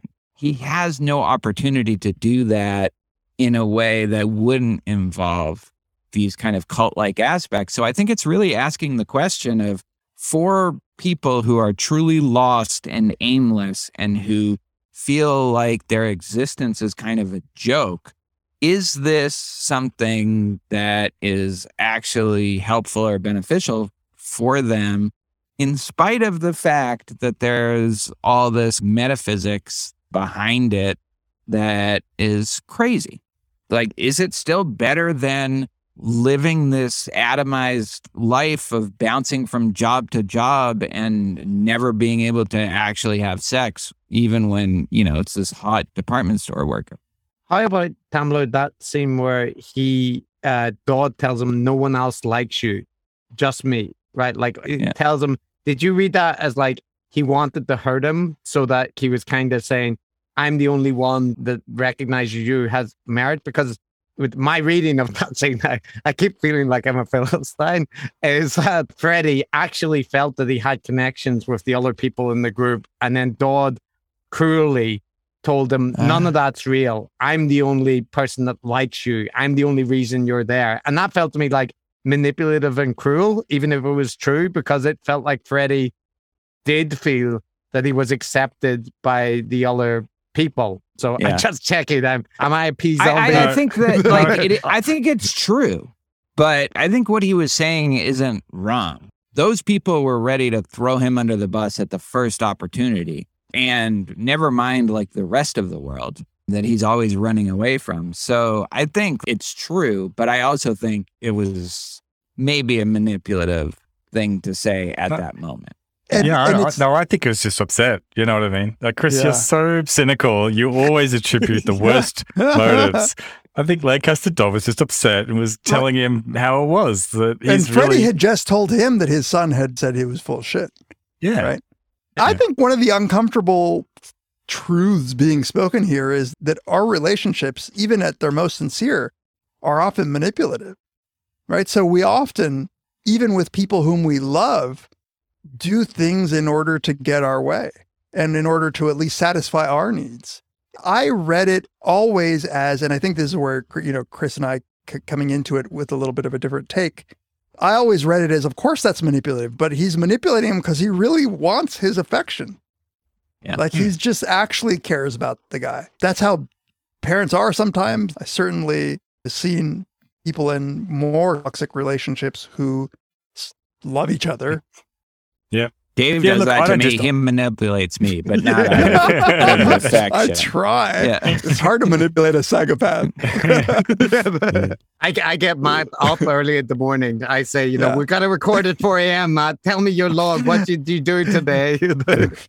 Yeah. Sleep deprivation, cutting me off from all other social connections. It's all happening. Never letting you talk. The thing is, Tamler, that's a good one. Usually I just hold up a little piece of paper on Zoom that says, do you want to fuck? This is going deep. This is going deep.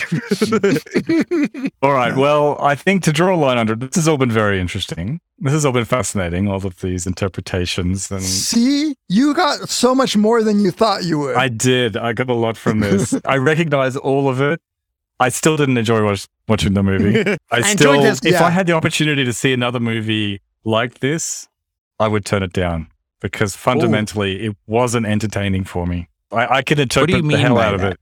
Yeah, just in the genre of cult. Like no, a movie which didn't go anywhere. It has all these interpretations and there's different sort of ways you can look at it. But ultimately, I didn't know what the hell was going on, really. I didn't realize you were such a black and white kind of thinker, Matt. I thought maybe what's being communicated through ambiguity is think for yourself about what human beings are like when they relate to each other. I thought, you know what a good movie looks like? Dune.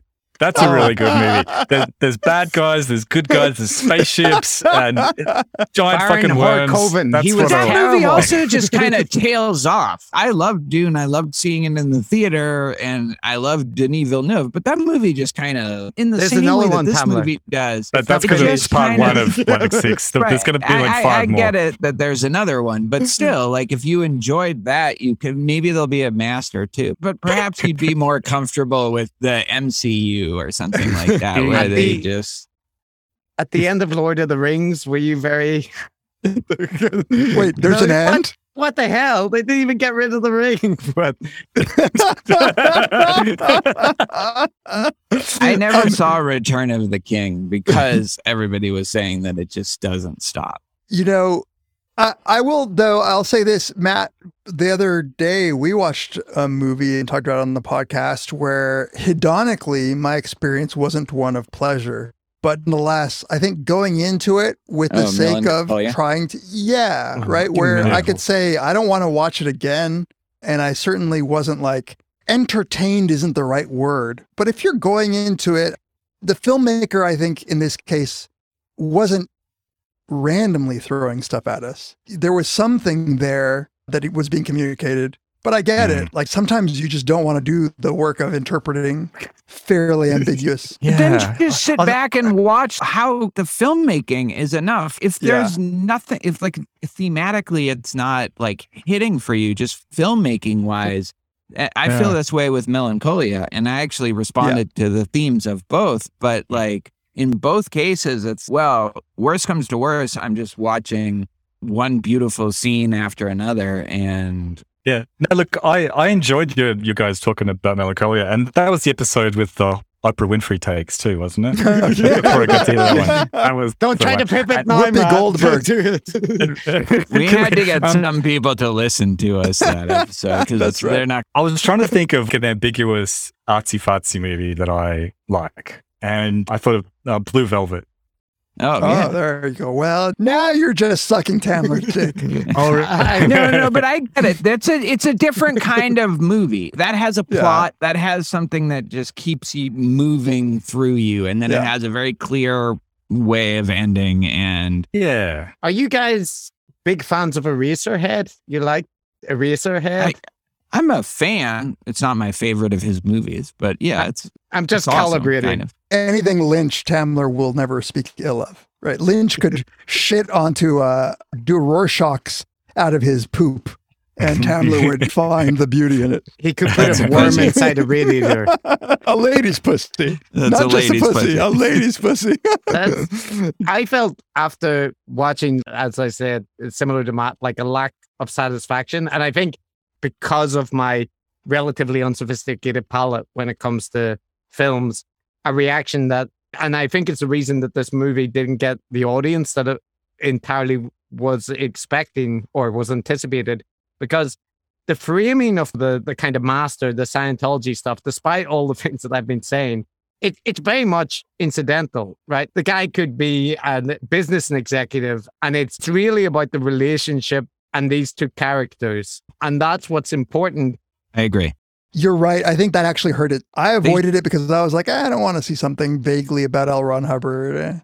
Yeah. And I think that maybe for me a little bit, all of that stuff, because I've got so much layered onto it with interests in cults and Scientology and whatever, it kind of interfered with just the character study of the people. Yeah. And then because that character story is like fundamentally made up of people I didn't like I don't like Freddie Quill, I don't like Lancaster Dodd. They're not good people. And I think apparently this is Paul Thomas Anderson's specialty, right? Is to make people that are a little bit broken, or they're real, but they're very flawed humans. And as a result, I just didn't like anyone in the film, even the skeptic Tamler, even that guy that, on, get him, man. Yeah, like he was a dick too. It was clear that he was a dick. Right. So there's nobody in the movie that comes across as like a very appealing, down-to-earth character, apart from just incidental people that they bump into.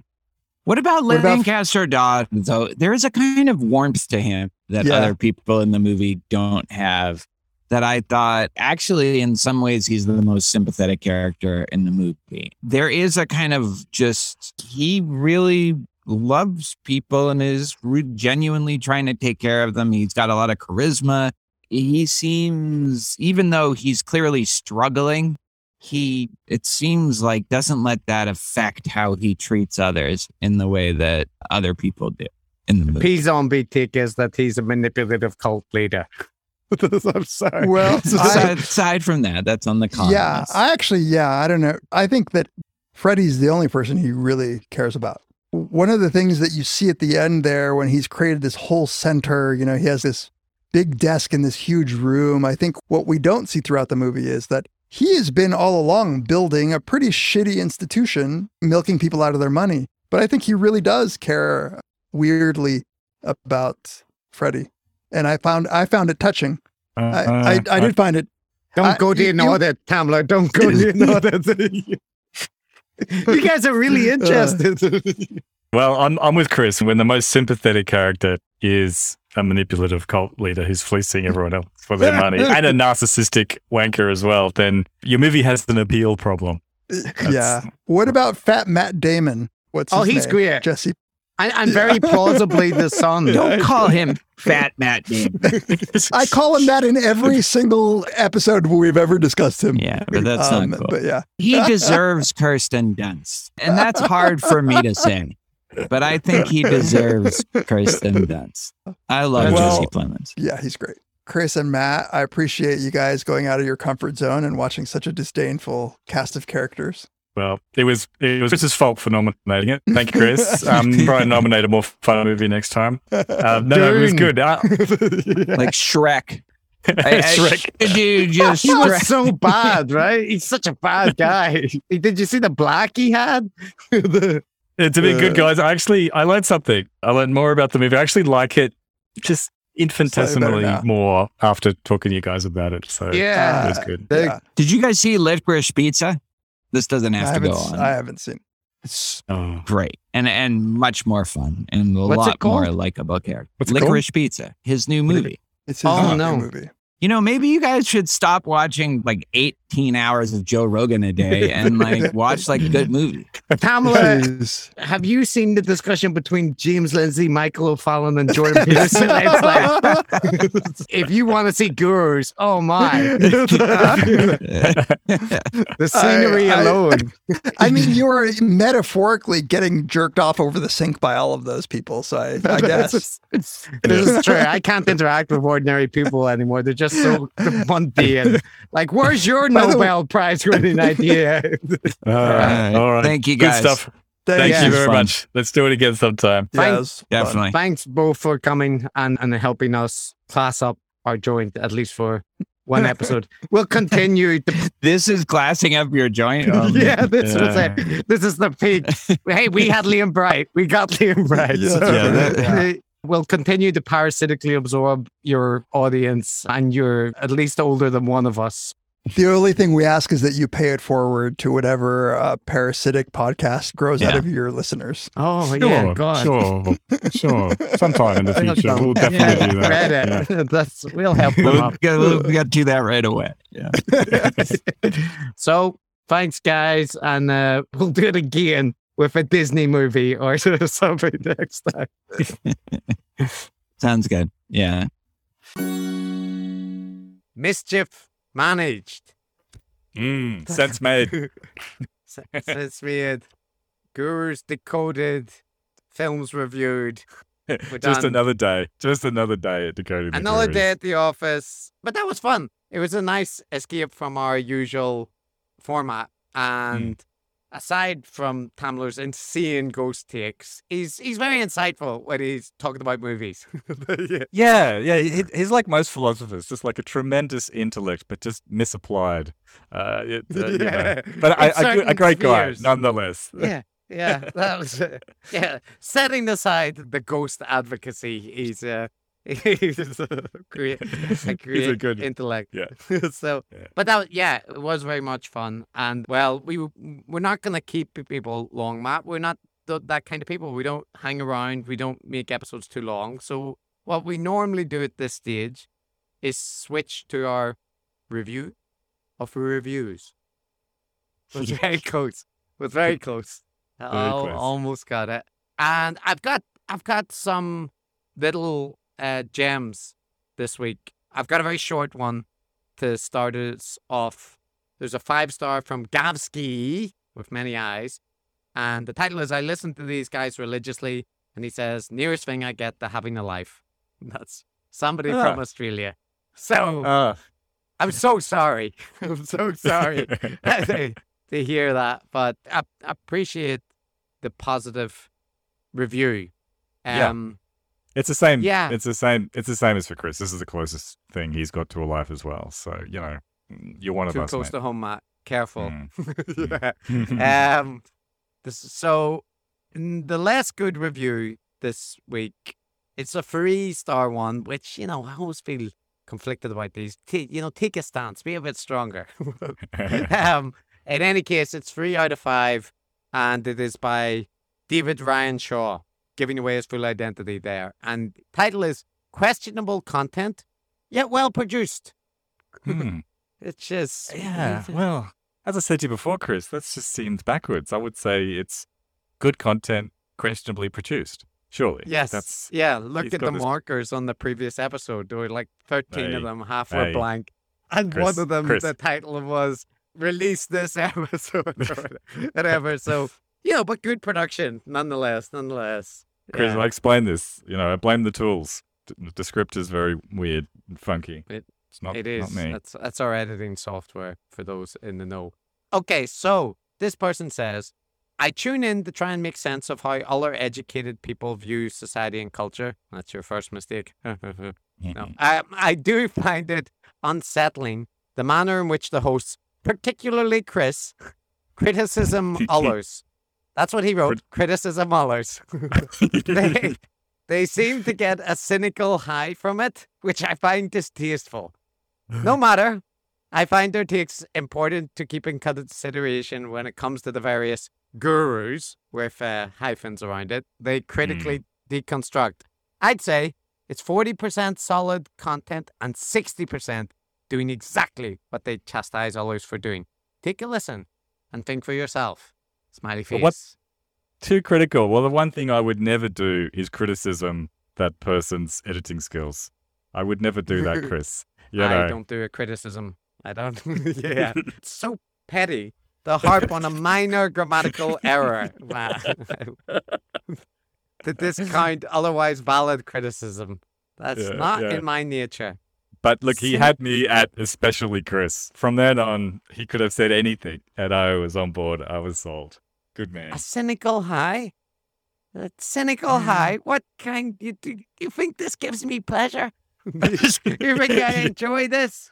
You're smiling right now. I can tell. You do. You derive energy from this. Everybody knows it, Chris. You can't hide it. You love it, you sick puppy. I do like his message though, think for yourself. Listen to the content. And again, he's 60% wrong. How many times are we going to have to tell you, if you think we're doing the same thing as the gurus, you need to spend more time with the gurus' content. It is not the same. It's not the same. All right. But anyway, other opinions are available. It's only 60% wrong in this case, and 3 out of 5 stars. So thank you for the feedback. It's criticized, by the way. Criticized. Now, to move on, Matt, to people who would never dare criticize us, lest they would incur our wrath. The Patreons are veritable smorgasbord of beautiful and intellectually impressive people that support our efforts. If any one of them criticized us, we'd just tweet about them and say, Twitter, do your thing. We'd set our hordes of rampaging followers on them. They know what the deal is. 12K count, just you watch the power of the hate followers who will leap upon any mistake I make. So, the last 2 times we've experimented, we had Matt saying how much he loved you, then how much he was favorably inclined to you, how much I resent you. This week, Matt surprised me saying he was going to compose poetry for each individual person in iambic pentameter. on the fly. That was unexpected, but we gotta give these things a shot. I still remember you promising a dirty limerick for every single one of them. No, I'm sorry. You're not getting out. We realized that our attempt to help things be more efficient, they just make things longer. So we're going to use our tried and tested clips and shout out a bunch of you collectively. So I'll read out a bunch of the names for our Galaxy Brain here. Then we can both just sincerely thank them and we'll play the clip. This will be efficient. Watch this.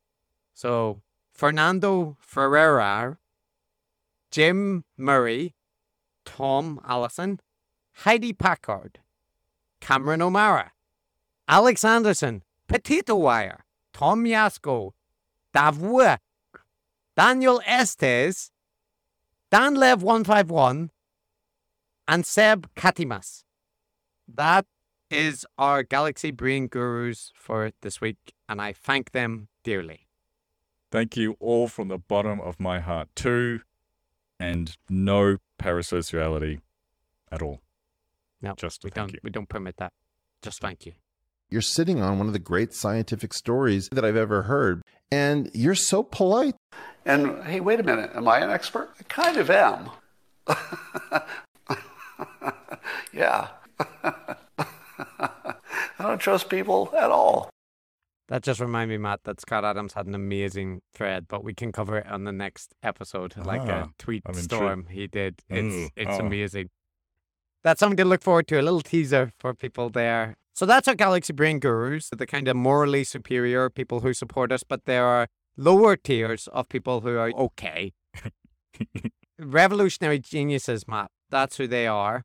And there we have Joan Mazza, Lachlan Gilchrist, A Mug's Game, Chris Clark, William Querson, Zara Halliday, Joshua G. Ziegler, Linda Blackwelder, Brian Schmarian, Janet Uter, Patrick Bellancourt, and David R. Woody.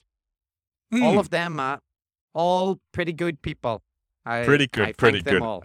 I moderately thank them as well. I like the moderate tier. I have special sympathy for them, being a mediocre academic myself. It's the kind of people that would discover something about mouse telomeres, but wouldn't quite be capable of figuring out a grand, unified geometric theory. You know what I mean?